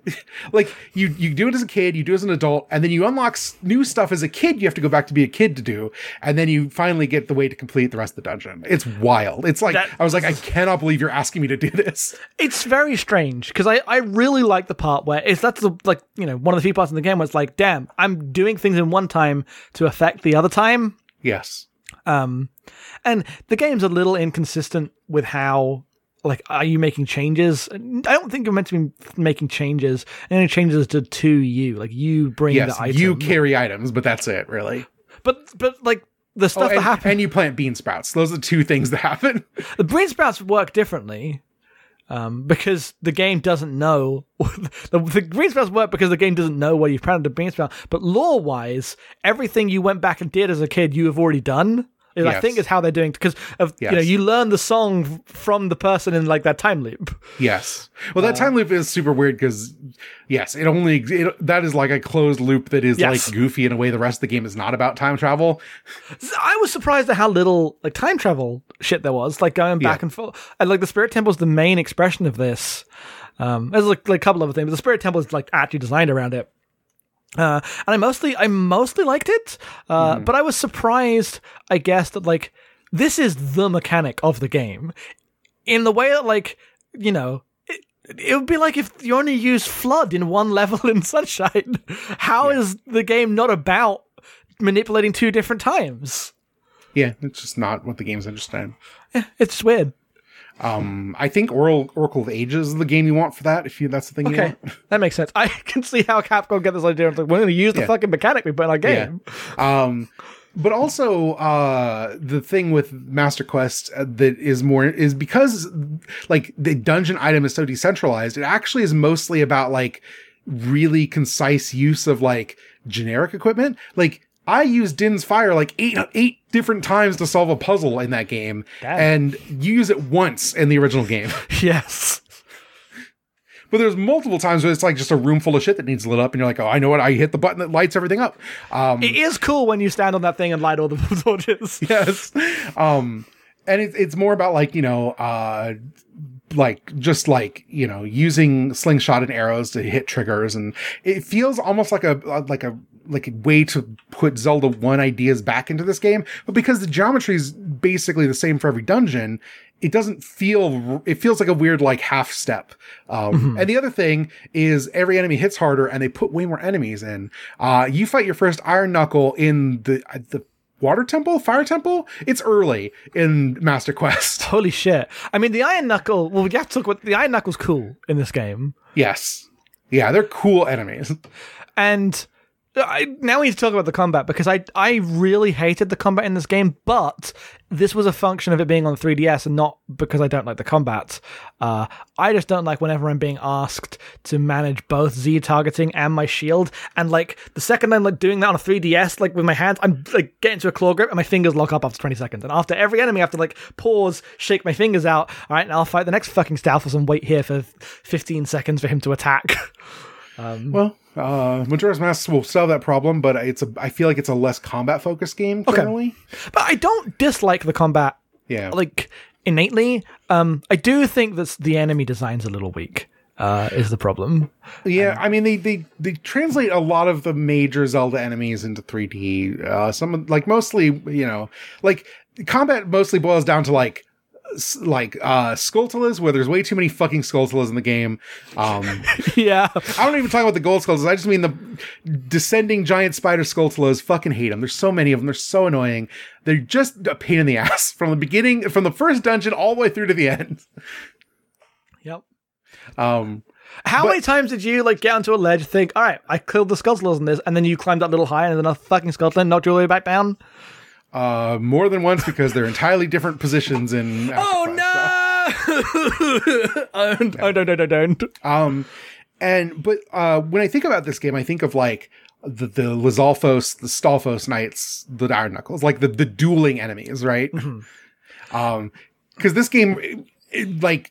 The thing I like about this game is it kind of takes that Zelda 2 approach of like, there's some enemies where you're just going to one-on-one sword fight them. I just think that a lot of the Iron Knuckles cooler because, like, you know, there's more to do. There's more interactions there. The Stalfos, you just like stand there. Yes. And then you wait for the attack and you attack. And it's like, I get why they did this, right? This is the first time that anyone is holding the trigger to lock on a circle strafe around an enemy. So it's going to be based around it swings, you dodge or block, then you hit. But I'm just so used to like, okay, I want to like get in, provoke it, dodge left, it hits this, but you know, like I'm thinking in terms of Neo or something because I'm an action game asshole. Well, there are Zelda games that will have this. Thank you for doing this for me. Wind Waker has a thing where if you can like roll, like do like a 180 roll around an enemy and like hit their backside and do like extra damage with it. That is cool, but I don't necessarily think it needs more moves for Link. I think the enemies just need to be more proactive. And the game is so much more about that. There's enemies where like you can only hit them in the back. You have to do the roll and attack. Yeah. Breath of the Wild has like it's stamina managed in that game, and Skyward Sword also has stamina management, but it has the like dodge at the last minute and you get the slow down and you do like the flurry rush sort of stuff. Mm-hmm. Which brings it more into like a modern conception of like Souls-like combat, right? Yeah, I've seen some like hardcore Breath of the Wild mechanical breakdown posts. Yes. And it's like that seems like that combat has a lot going on if you really want to dig into it. Yeah, but at the end of the day, it's still like Link is a character that has a shield and a sword and uses them, right? Like, I like that. Nintendo's not interested in the one time they made it more complicated. It was a bunch of waggle bullshit that sucked. Yeah, like I know they're not going to do the thing. Like, you know, I was talking to someone who was like, "This is why." Like, I'm playing Ocarina of Time and I'm feeling a little dissatisfied with the combat, partially because of sensibilities, partially because of 3DS. And I'm like, this is why I like Souls games less than I like Neo, because Neo has like a bunch of combos you can do very quickly, some like different options that you have at your fingertips that like the decision making happens on a second to second basis. Yeah. Like Souls games also have the thing where if you just wait for the enemy to attack and then go behind them and attack, you'll just win 100% of the time. Well, that's that is reductive. But sure, yes, but I mean it is about managing the space of your like one or two attacks and the enemy's one or two attacks and knowing when to go in and when to back off. When it's just the timing windows on Ocarina of Time are like a mile wide.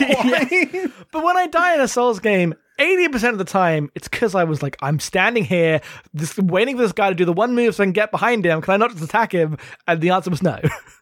Yeah. And that's you're gonna get angry emails about this, and I'm just gonna funnel them all to you, and you're gonna have to answer them all. Angry? I mean, it's good. It's good. It's well designed. I'm not saying it's bad. I'm just saying that I'm like a weird action game nerd who wants systems. It's, I mean, these are systems. They're just different systems, right? Systems is the wrong word. I mean, like, you know when you just, like, fill a combat system with a bunch of bullshit? Yeah. That's what I like. That's fair. Even Neo is a game about, like, one combo, like two combo. The stance is complicated, but you're mostly just hitting the button.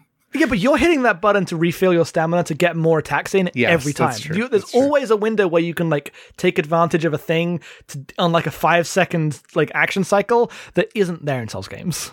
Yeah. Anyway. Yeah, and it's weird because like Zelda combat has always been like kind of too easy for me, but also this version where they threw more enemies at you and they do double damage, so it hurts. And the thing to negate that, like the take half damage is like literally the final upgrade you get in the fucking video game. Yes. Did you even get it? No. Okay. I wasn't doing most of the side stuff. Because once you get the gold gauntlets in Ganon's Tower, if you go out, there's a fairy fountain under the black pillar outside Ganon's, and you'll get the half damage. In that game, you need it because the game's fucking hard at the end of the game. Yeah, I was mostly just like I got okay at dodging guys, right? Like the combat is never difficult because again, it's the first time they ever did 3D combat. Like most of the time they took damage in combat was either from just like bats that I didn't fucking see, or a few times where like I had just misjudged what like counted as blocking a Stalfos or something's attack. There's just a few times where like what is and isn't safe are unclear. But generally speaking, like the part where you're actually being asked to dodge things and fight enemies is incredibly easy because they hadn't. This is it. Welcome to 3D combat. Yeah. Yep. Yeah, it's weird. Because like Zelda to me is not necessarily a combat game, never was. And so the way in which combat becomes such a discrete part of the loop in this game is very weird to me, right? Like in Link to the Past, you can kind of get around most enemies as you're like solving puzzles. Then you got to fight a boss, but that's a different thing. That's like a puzzle in its own. And that's just not how these games work at this point now. But like Z targeting is a different like mode. Yeah. Yep. Like you have to have space to strafe around someone. They have to have space to do attacks. You can't do the thing where you just walk into a room and there are blocks, there's an item, and there's enemies, and you interact with all of them by like moving in the same way and pressing the same button. Yep.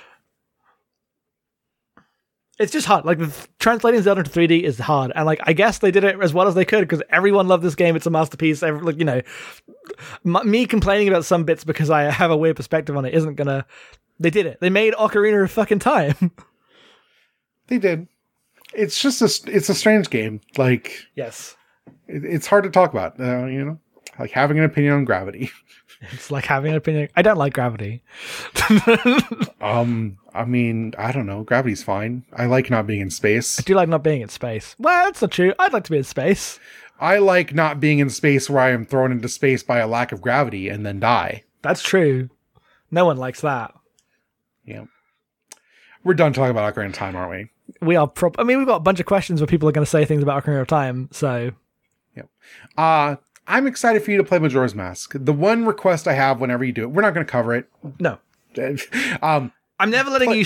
I'm never letting you set a vague deadline on a game again. For me, by the way, it's not happening. You should 100% that game because it's all about the side quests. Yes. This game doesn't really matter. You should do it for that game. Okay. Yeah, because I was surprised. Actually, I will say this. I wasn't doing like the side quests because I was like, you know, I know there's a bunch of side quests in this game. And then I was surprised at how like little extra stuff I got. I was like, there were bits where like I was like, okay, I'm going to look at a guide and go get some fucking heart pieces. Because you need heart pieces. I'd barely gotten any. I just assumed I would be observant enough to come into more. And I just didn't have my brain tuned in the way that I can for 2D secrets. There's an entirely different paradigm for how like getting items works in this game. Right, but like I could play Link's Awakening right now and I don't remember where any of the secrets are. I bet I could get 90% of them without looking at a guide on a playthrough. Easy. Yep. And that just wasn't true here. Yep. Yeah. I am excited for Majora's Mask. I hope I like it more than this. I don't even dislike it because I do think that like these complaints of friction that come from it being the first one to do these ideas and from also being conservative in its design because that's what Nintendo have like become, right? Those complaints are kind of nitpicky, like it invented action games of this style. Yeah. And I understand that when I say them. Like that's why I'm like wary of. I know that there's a whole like backlash Ocarina of Time's overrated like crew, right? That will have this fight with you. And I just think that even if, like me, you're being a little bit of a hater, you gotta respect it's Ocarina of Time.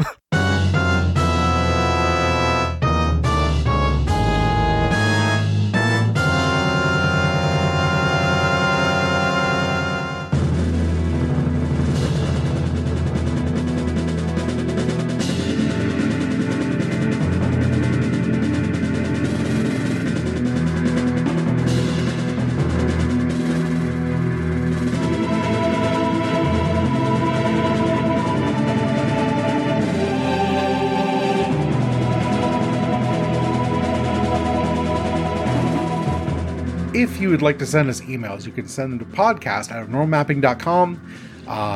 You can send them about anything, not just what we're covering for the Game Club, but, people send them in about all sorts of things. We got a couple emails that came in last time under the wire after we'd already recorded the episode, so we're going to cover them. We're going to start with Maze. Recently caught up with Normal Mapping. I was curious if there was one or a handful of games that you've covered that you consider must-plays. Every single game we've ever played. That's not true. We have a whole page where we show all the games. Let's do it. Let's go to the page. I'm just going to go through. We're going to start at the bottom and we're going to go up. All right. Well, let me wait for this tasteful animation to load all the images in. All right. Let's fucking go. Devil May Cry, not a must play. The DMC Devil May Cry, 2012. We eventually will get to Devil May Cry, and that is a must play. I was just going to shout the ones that are must plays. Yes. No, I will do that now. The Shiva must play. Yes, thank you. Link to the Past, a must play. Yep. Doom is a must play. You gotta fucking play Doom. It might be number one of all the must plays. it's definitely high up there. God, it's Hate Plus here, but you should play Analog and Hate Plus. They're very good. Yep. I think those are must plays. Nobody talks about those games anymore, and I think they're really good. Nope. Planescape Torment, must play. Must play. That is a must play. Hey, Final Fantasy VII, must play. Yeah. Dishonored, must play. Now. Yeah. I know this is on the thing. We didn't do an episode on it, but Bayonetta 2. Bayonetta 2, I think anyone with taste and who desires an understanding of things should play Bayonetta 2. I hear these things. All right. Yakuza 3. You should play Yakuza, and not just Zero. Play more Yakuza. Generic. Play deeper into Yakuza. Yeah. This isn't an episode, but you should play Arkham Asylum. You should. My friend was in my DMs being like, "Damn, Arkham Asylum, that's pretty cool." Just playing Arkham Asylum in the wake of everyone posting about the Snyder Cut, and being like, "All right, Batman, love to be Batman." Love to be Batman. I had thought, what if I bought Marvel's The Avengers? Didn't do that because I played the fucking Batman. I guess I could play Arkham Knight, but I tried to play Arkham Knight and hated it. So they just started Arkham City, and DM was like, Grim Fandango. Play Grim Fandango. Play Grim Fandango. Play Castlevania. You should play Castlevania 1 through 3 on the NES, and you should play Symphony of the Night. That'll come up later. Those are all must plays, I feel like. Yep. Final Fantasy 8. That's a must play. What do you think for Mario? You did a lot of Mario videos. What are the must plays for Mario? I feel like World and 64 are the ones I would say. If you have a 3DS, you need to play 3D Land. Those are the Marios you must play. Yeah, I think you should play 2, but it's not a must play. I think it's more of a must play than any of the others because it's, World is the best one of those kind of 2D Marios. Yep. Super Mario 64 is the best one of the open 3D ones. Super Mario 3D Land is the best course-based game ever made. And then the only other different thing in Mario is Mario 2. Yep. Attack the Party Monsters, must play if you have a 3DS. Unfortunately, because we can't all read Japanese. Yes. Otherwise, we would just say go to the source. Yeah. Do you think The Legend of Zelda is a must play? The first one? No, absolutely not. Okay. Link's Awakening is a must play.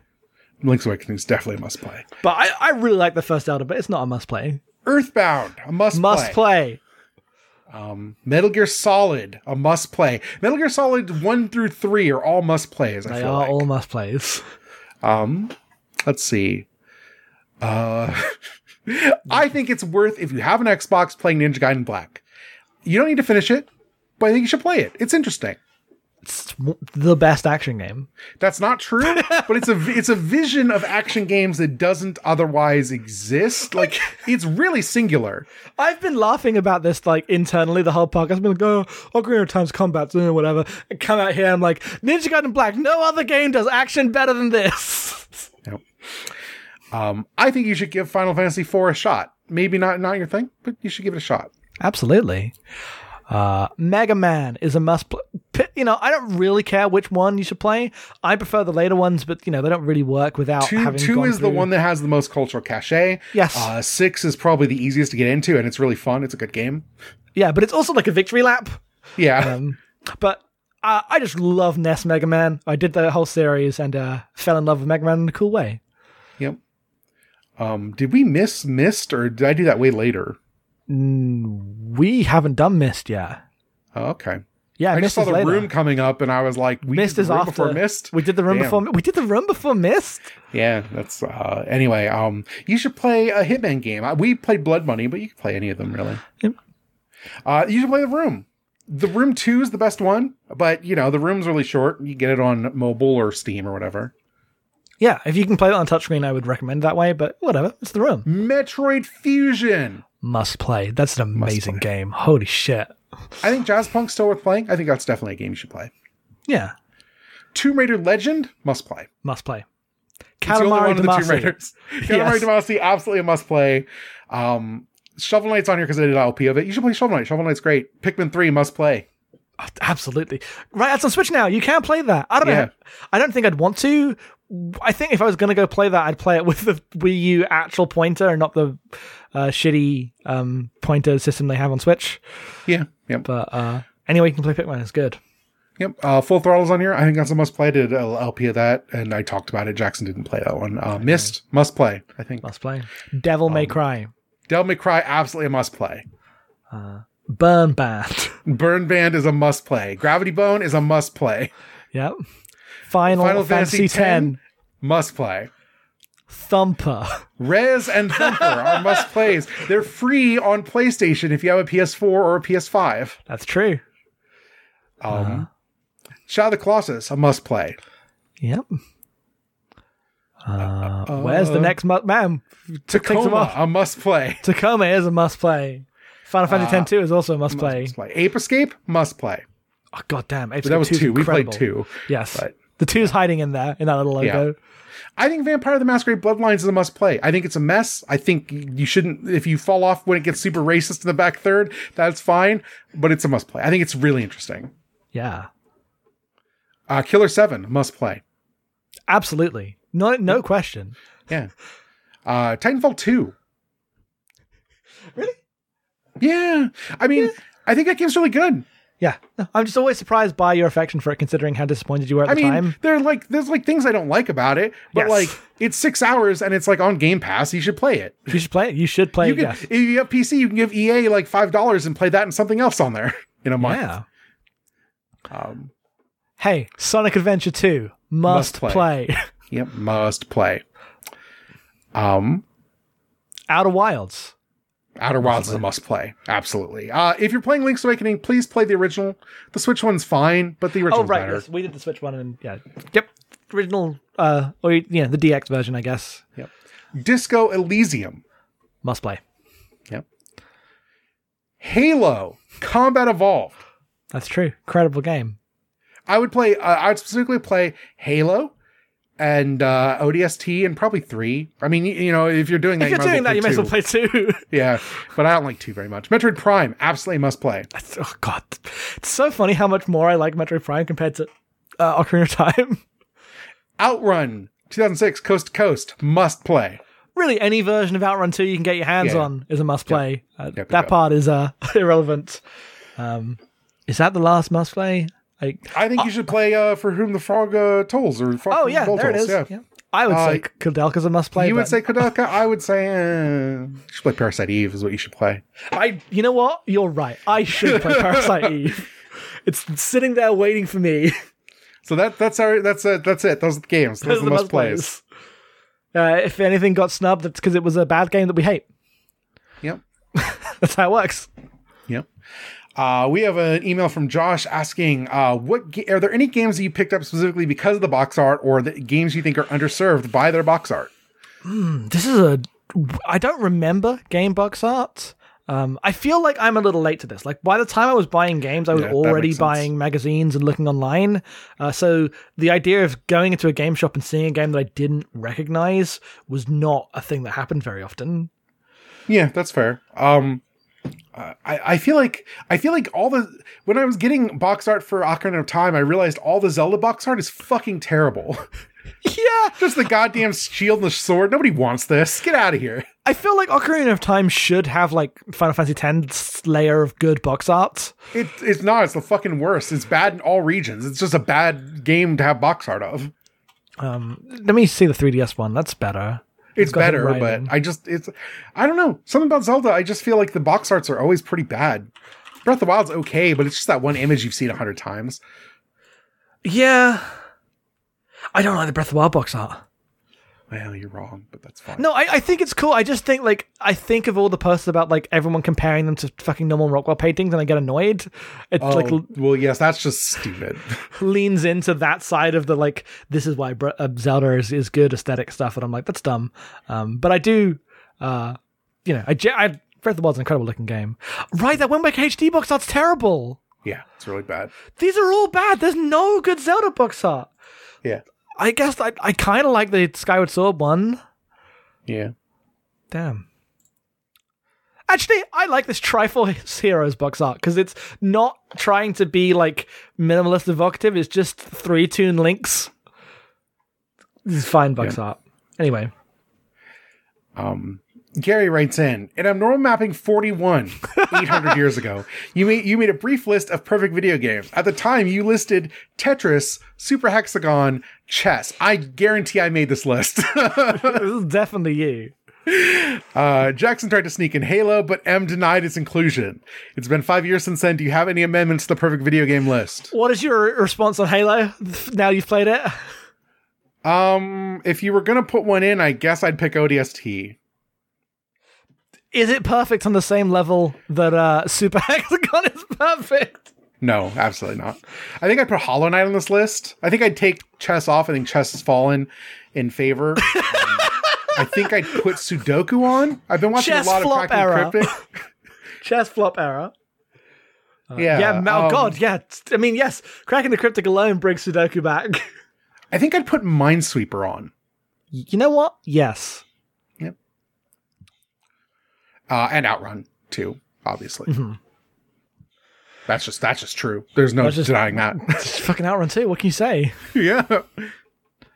Abnormal Mapping 41, huh? Yeah, what episode was 41? Google that for me. No, I'm on the page. I'm there. I'm almost there. 48? 43?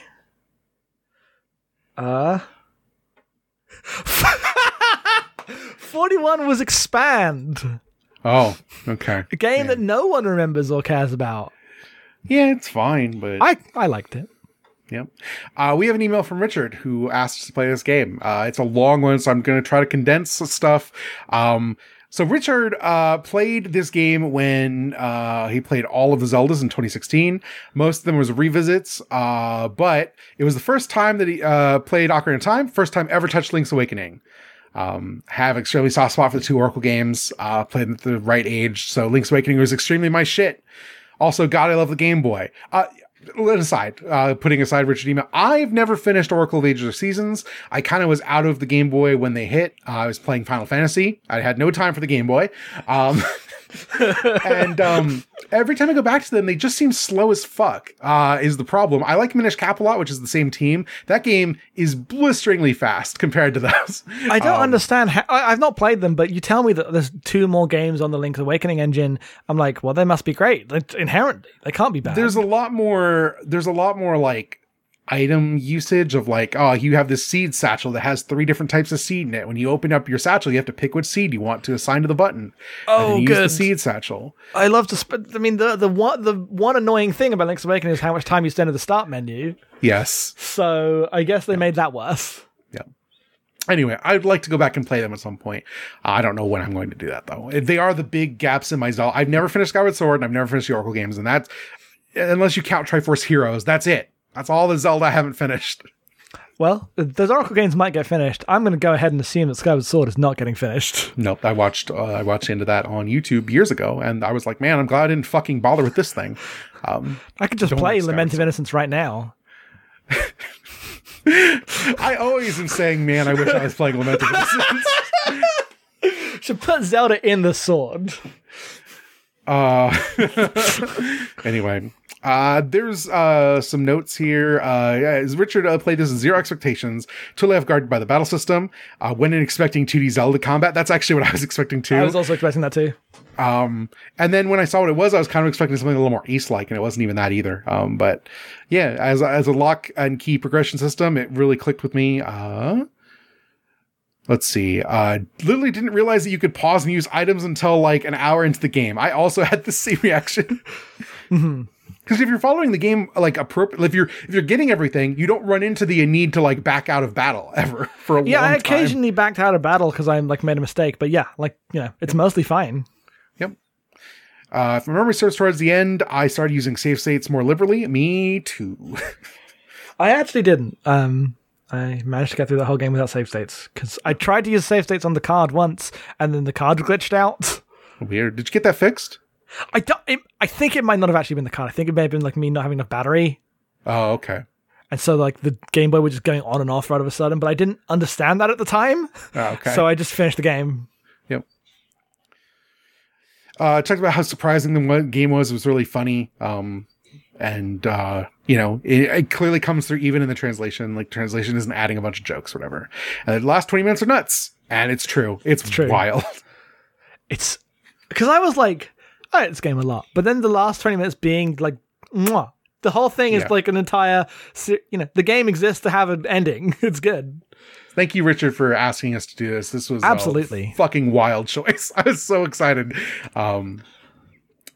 All right, we've got one for Alex. Decided against playing Ocarina this month because that's your gun on the table. But I did play the Frog for Hidden Bell Tolls. Was a little frustrated with the different jump mechanics and how you have to hold the button when you're trying to climb to high places on that. It's really enjoyable. Also, the battle animation of you pressing B includes stepping back. Escape should never not work. It's just rude. Questions. Did either of you try speedrun tech for Ocarina? Jackson?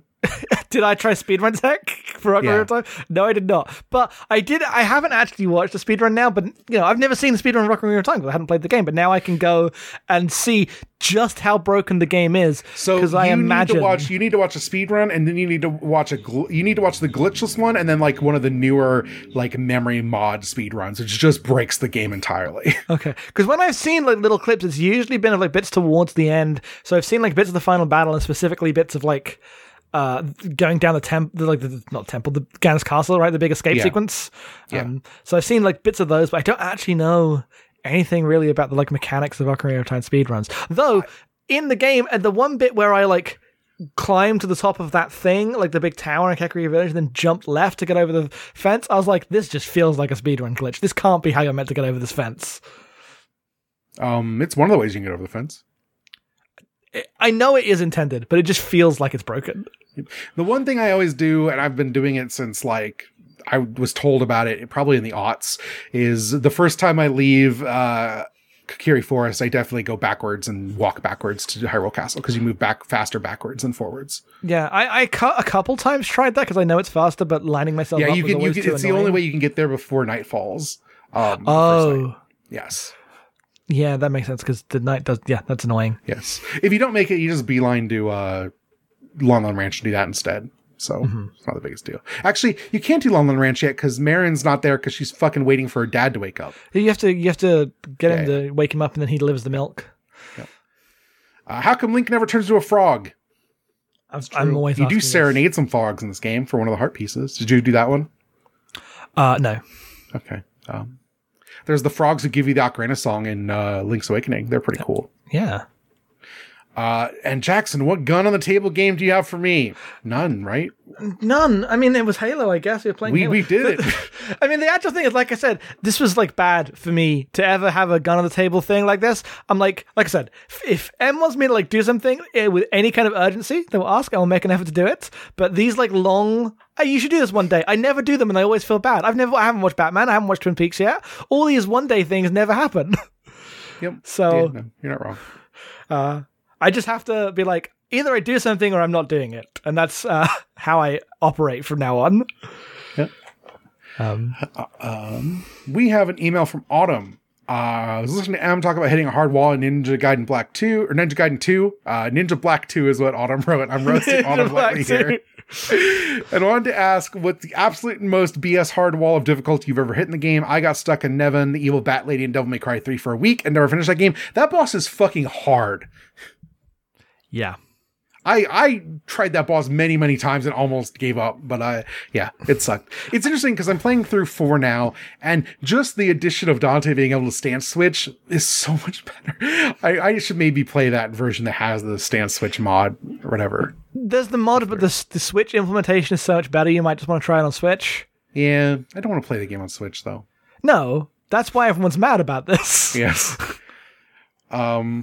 That Ninja Gaiden 2 one really did bother me. I was enjoying that game quite a bit. You described that game as made entirely out of hate the other day because you like transformed into like one of the many guys who wanted to be Charlie Brooker in the 2000s. I've never even watched Charlie Brooker, so that just came naturally. No, but you have seen Zero Punctuation. That's true. I have. There you go. You're caught up to the British culture. Yeah, fair enough. But like the thing about Ninja Gaiden 2 is that like that game is just like hardcore bullshit in a way that is charming is the wrong word because I don't blame anyone for walking away from it, right? But the part where it's just like a weird disaster game that shouldn't be is the like reason people recommend it because it's like a worse game than Ninja Gaiden Black. Yeah, but it's really sick is the thing. Yes. That's like the one that I think I don't think I've hit a wall that hard since then. Which specifically was the bit? It's a bit. I think it was chapter 5 with where you're in the canal city and all the snake, weird like scorpion blade guys on the water. I'll have to play that game again soon and report as to what happens to me when I get to that part. Yeah. See if I get screwed up by it because that game's hard. That game's fucking hard. Jackson's apparently Dompe's race for the hook shot. I couldn't even know. It wasn't even that. The thing that actually got me back in the day, which I felt so embarrassed when I got there now, but the thing I failed to do was find which grave was Dompe's. so I went to the graveyard and I was like, okay, it's under a grave somewhere. So I went to the big grave and I, played Zelda's Lullaby and I went under there and got the thing and I was like, all right, was that what I needed to get into the Forest Temple? And no, it wasn't. Yeah, you can do that as a kid. You can do it as a kid? I think you get Sun Song as a kid. I guess you have Zelda's Lullaby the whole time. Yeah. Huh. Yeah, I mean, I've never... Yeah, I just kind of like... having come off of Frog Game, I was like, these kind of games always just like, you should do the thing that's in front of you, because if you side quest stuff, you'll just start stuff that you'll eventually come back to later. That's actually kind of not what Ocarina of Time is. No. We've got an email from Matt. What is your favorite non-Zelda Zelda game? I think mine is the first Darksiders. I think I'm going to pick Frog Game, honestly. It's fucking good. It's better than most Zelda games. It's better than most Zelda games. Absolutely. Better than Link to the Past. Easy. Yeah. Do you think changing the Water Temple for 3DS version of Ocarina was the right move? Made the dungeon more comprehensible, but still felt like it was in keeping the spirit of the original. I think the boots change is good. I think the signposting's a little obnoxious. It's fine. I knew how to play. The thing is, I don't have a version where I went into the Water Temple not knowing how to do it with the 3DS changes. So to me, it's just like they put like the big glowing sign that's like jump on the Goomba. And I'm like, I know how to jump on the Goomba. You don't need how to jump on the Goomba. I appreciated it, but it definitely like... It's weird. When I got to that dungeon, I was like, "This is cool." I'm like doing more like actual like multiple path stuff, but it wasn't. It was still feel like I was being led along a road in the way that most of the other dungeons felt like. I don't know how I would feel if I had played the original, just like, "All right, go nuts." Yep. Style. Oracle of Ages of Oracle of Seasons. Obviously, we can't answer that. Sorry. Yep. Never played it. What's your favorite frog? All of them. I love all frogs equally. I don't think that's true. I think you're full of shit. Making that up.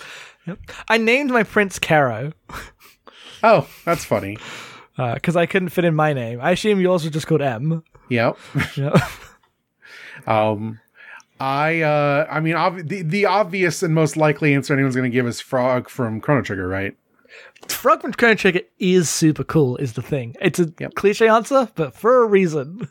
Yep. I like Slippy from Star Fox. That's a good frog. Right. I guess not even gone on the table, but you do want me to play Star Fox 64 one day. I think you just really like it, is the thing. No, I believe you. I won't be playing Star Fox SNES. I'm just going to play 64. Yep. Simon writes in, having recently re-listened to Teamwork's remix album Ocarina of Rhyme, I am wondering, I've not heard of this. I'll have to listen to this at some point. If one character in the game actually spit a verse about themselves or the contribution to the story of Zelda backed by their own theme song, who do you think would have the sickest rap? It has to be backed by their own theme song. I mean, it's just like who's gonna have the best verses about themselves? I don't know. I think it's Beetle. He's not even in this game, but I think it's Beetle. I think Beetle's fucking like awesome at rapping. He's like that guy from Devilman Crybaby. He just walks up and he drops super hot verse, and then he's like, "Hey, buy something, will you?" And you're like, "Okay, sure, I'll buy some nuts or a fairy in a bottle." Mm-hmm. Beetle's cool. This album seems sick. I just loaded it up. Okay. Immediately with like a sick Lost Words beat. Cool. Yeah, I'll check that out then. Rick writes in, Ocarina of Time is unique among games I have played because it's the one game I first played in the lobby of a movie theater in the brief window of time when the 64 came out and they put kiosks in places other than Toys R Us. What are your experiences, memories having to do with demo kiosks, if any? I played the Ocarina of Time demo at a Walmart, I want to say.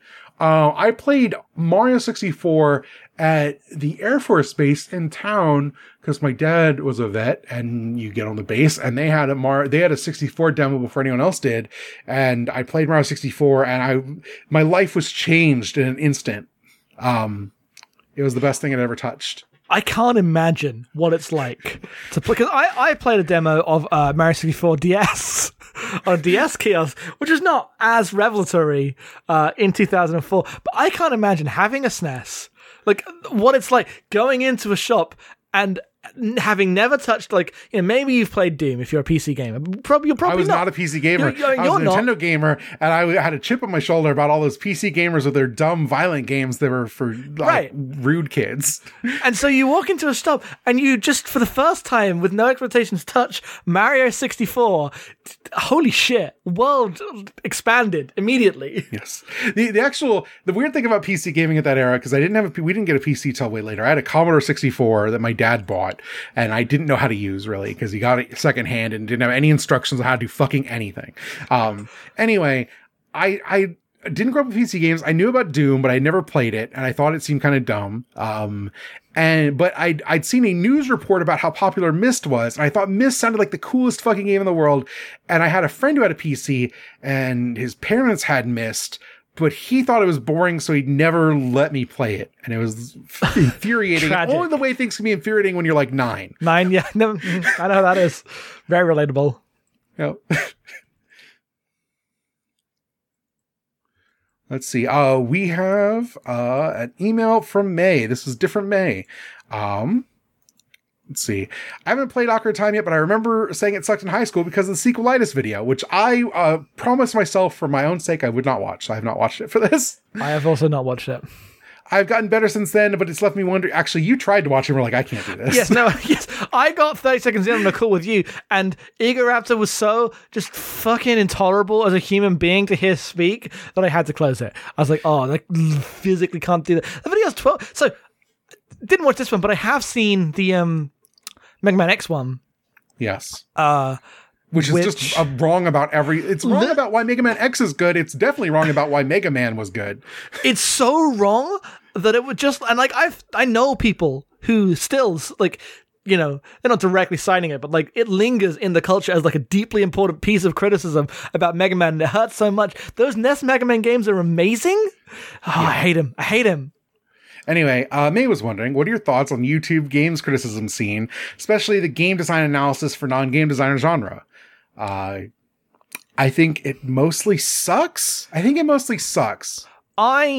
do not dislike all of the videos, but I profoundly hate it as the default framing. Like, no one can just make, here's some criticism on level design and JRPGs and level systems. It has to be framed like, here's how you can make your systems better. And I'm like, well, I'm not developing the next Final Fantasy game, so I don't give a shit. Please just do some criticism for me. The thing that I'm left with was like I think Mark Brown's I think his Game Maker's Toolkit is for tools. Wow. I think it sucks. I think it's bad. I think he doesn't understand why the games are good. I think he's way too prescriptive about the things you need to make a game good. There are YouTube channels I like. I'm going to open up my 300 YouTube subs. I'm going to find the channels I like that are doing stuff that is like not just Let's Plays. You should listen to Dia's Let's Plays. Go to Dia Lucina on YouTube. She does great Let's Plays. You know, our friend Omar does a lot of great stuff on YouTube that is all over the place. That's at Siegeretts, Siegarettetts. Mini-Me? How do you spell that? Mini-Me's videos are great. That's Mini-Me is great. Oh, I love Mini-Me. That's Mini-Me with 2 M's for, it's like Minim-Me. Yes. So mini and me, I guess. Yes. He just covers he just covers games that no one else is going to talk about, just obscure shit. Like, do you want to know about every Cars game ever made? I sure do. The thing I really appreciate about Mini-Me's videos is that they're not deep critical, like, you know, this podcast we get into like the weeds with themes and stuff. The Mini videos are they're not that, they're like super accessible, like, I don't mean this, I mean this as a compliment, I didn't sit there, like the vision of what like GameSpot was doing in 2003, like very surface level, here's the mechanics, here's what the game is, explanatory videos, but like they're entertaining, they're direct, also explaining mechanics in an open way is its own form of criticism if you do it right. Like, yes. You just walk through what the game is, and then you walk through what the implications of that are, and that's it, that's all the secret, that's all it was the whole time. Mini-Me's great. A couple channels I like that are like not actually criticism, just like I like people just talking about games ephemera. I like Modern Vintage Gamer. I like the Retro Future. LGR always gets a shout out. That dude's great. I like that one guy who does the animation stuff. I don't remember his name. New Frame Plus. Yes. Doesn't post that often, but I do enjoy those videos quite a bit. I enjoy those because they are of the same style of the Mark Brown type stuff, but he actually works in the field and has specific information about working in the field, so it doesn't feel like, oh, I've repackaged my criticism as design advice. He has a really good video on the animation of Sonic games. It is like so really long, but it is worth watching the entire thing. It's really good. It earns it. You just pause that at each game if you want to. Yeah, you just it's not like design criticism, but kind of in the way that Mini-Me does. My friend Pam has a YouTube channel that Cannot Be Tamed, where she just talks about video games that come out, like just normal, like 2-camera talking about a video game. And it's just normal and good, and it's not like super like gamer talk. It's not fucking console war shit. It's just, here's a video game, I'm just going to explain it to you, and honestly, there's just not enough of that. No, because, we'll click on some stuff and we'll get like, okay, here's a single news article stretched to 15 minutes to the algorithm, and you're like, this is the worst platform. Yeah. Umbrella Terms is really good. Does short, like itch-style game criticism. Just like, here's 5 minutes on what this game is and why it's good or bad. That's really good, straightforward. I think that's everyone off the top of my head. That's just the kind of stuff I'm interested in. Like, I like Summoning Salt and who's that other guy that you sent me for the videos on the speedrunning stuff? Yeah. There was another guy that did like Spyro one. Did you show like Spyro? The Rixer, yeah. But like, yes. Yeah, the Summoning Salt, and there have been various derivatives of that form. some. The thing I like about the Rixer is the thing Summoning Salt doesn't really do is get into like what it is to be like a workaday streamer and like work with Taz stuff. Like they talk to like Taz creators. They're also like their purview is smaller because they are in the scene in a way that Summoning Salt isn't always in the scene. Yeah. But yeah, that whole like area of YouTube is great. Yeah. Yeah, I have a couple people that I watch who just like repair old consoles and stuff. There's one person I follow who just reviews like Chinese clone consoles or whatever, or emulation boxes. Everyone's into this SP that's like an inch big right now. And I'm like, this is not good. Everyone's saying it's good, and I'm sure it emulates fine because the screen's an inch big, but I don't want to touch that thing. It seems bad. Every time I've seen the thumbnail for that, I'm like, why would I want that? Yeah. Yeah, everyone's like, oh, it's great. I'm convinced most of those people don't actually spend time playing games they just like collecting the things, which I understand. Yes. It's fine. That's just not what I'm in it for. No, I actually want an SP to play some video games on. Yep. We get an email from Hilver asking a comparison only I can weigh in on: Darksiders or Okami. This is but man, it's fucking cursed. I don't like either of those games. Most people of our scene would probably just answer Okami flat. You're the Okami hater. I don't like Okami, but I don't like Darksiders more.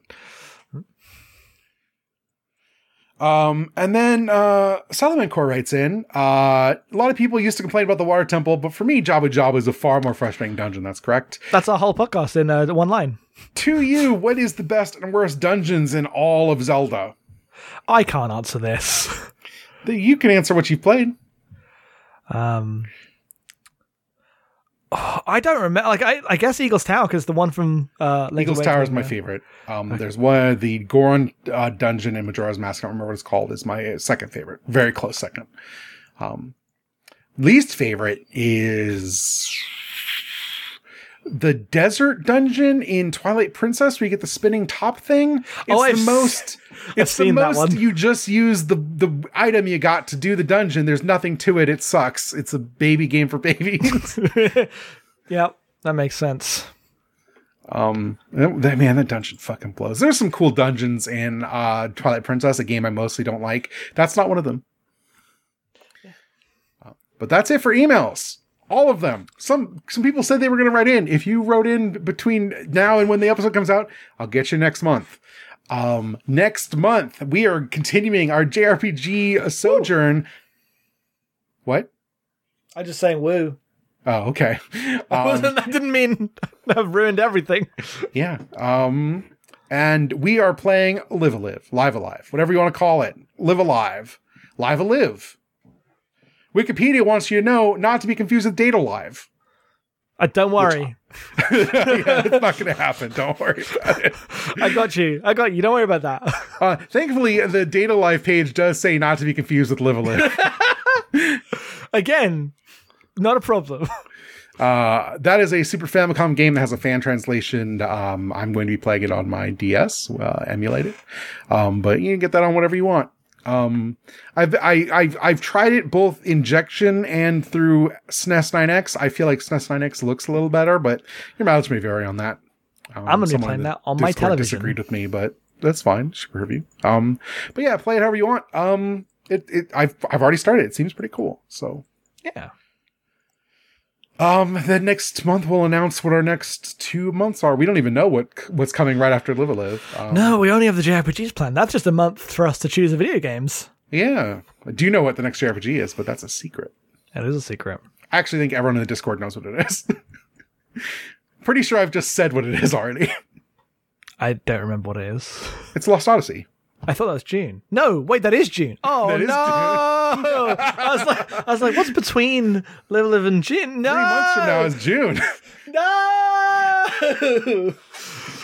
We did this whole podcast. We did a long one. Oh, my God. Jackson, plugs. You can find me at Headfallsoff on Twitter.com. You can find the podcast that me and Em do at abnormalmapping.com. They're cool. You can listen to them. We got repertory screenings hopefully coming back soon after a little break this month because of all the other health stuff. And you should listen to Journal Updated at thesecondbestgame.club, which is our friends Nora and Molly talking about video games with choice in them. This month they are going to be playing Fable, and they got some takes about You want to talk about some games that are some fantasy games that left the racism in there.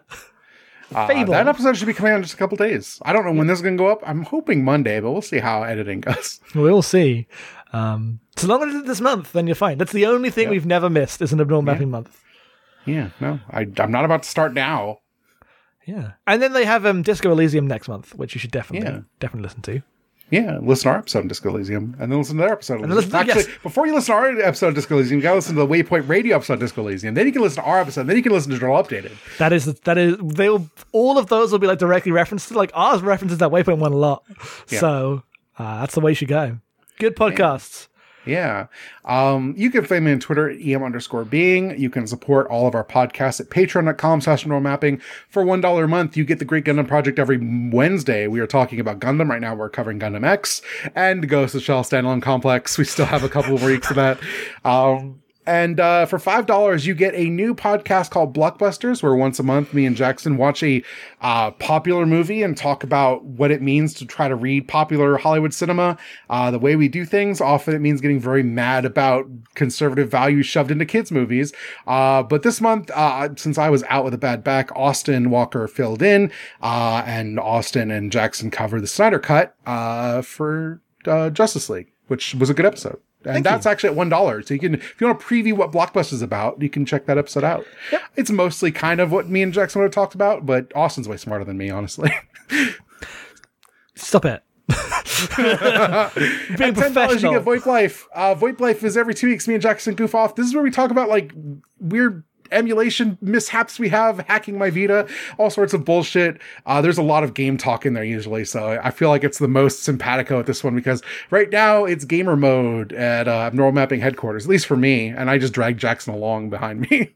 Yeah, because I do less. Somehow, you've got the full-time job, but I somehow do less. You've got a lot on your plate. It's fine. It's fine. It's fine. There's a thing on. There is it's been so much harder to... I'm struck by how much harder it's been regularly month in, month out to like finish the game for Game Club. Nothing's different other than the world ended. Yeah, knock on wood, next time we record, I might be vaccinated. Once. Oh, don't even get me started. I'm in the UK. That is not happening for me. Yeah. It helps to have high blood pressure, I guess. Get you on the list faster, because Nebraska is really slow about fucking vaccinating people. Yep. Anyway, that's it. Thanks for listening, of course. Play some video games, listen to as many podcasts as you can fill your head with, and we'll be back next month. Goodbye.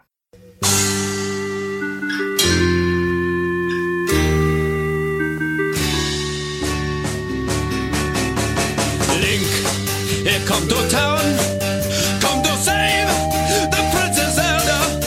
Got it poked away, now the children don't play, but they will when Link saves the day. Hallelujah! Now Link, fill up your hearts so you can shoot your sword with power. And when you're feeling all down, the battle will come around, so you'll be brave and not a coward.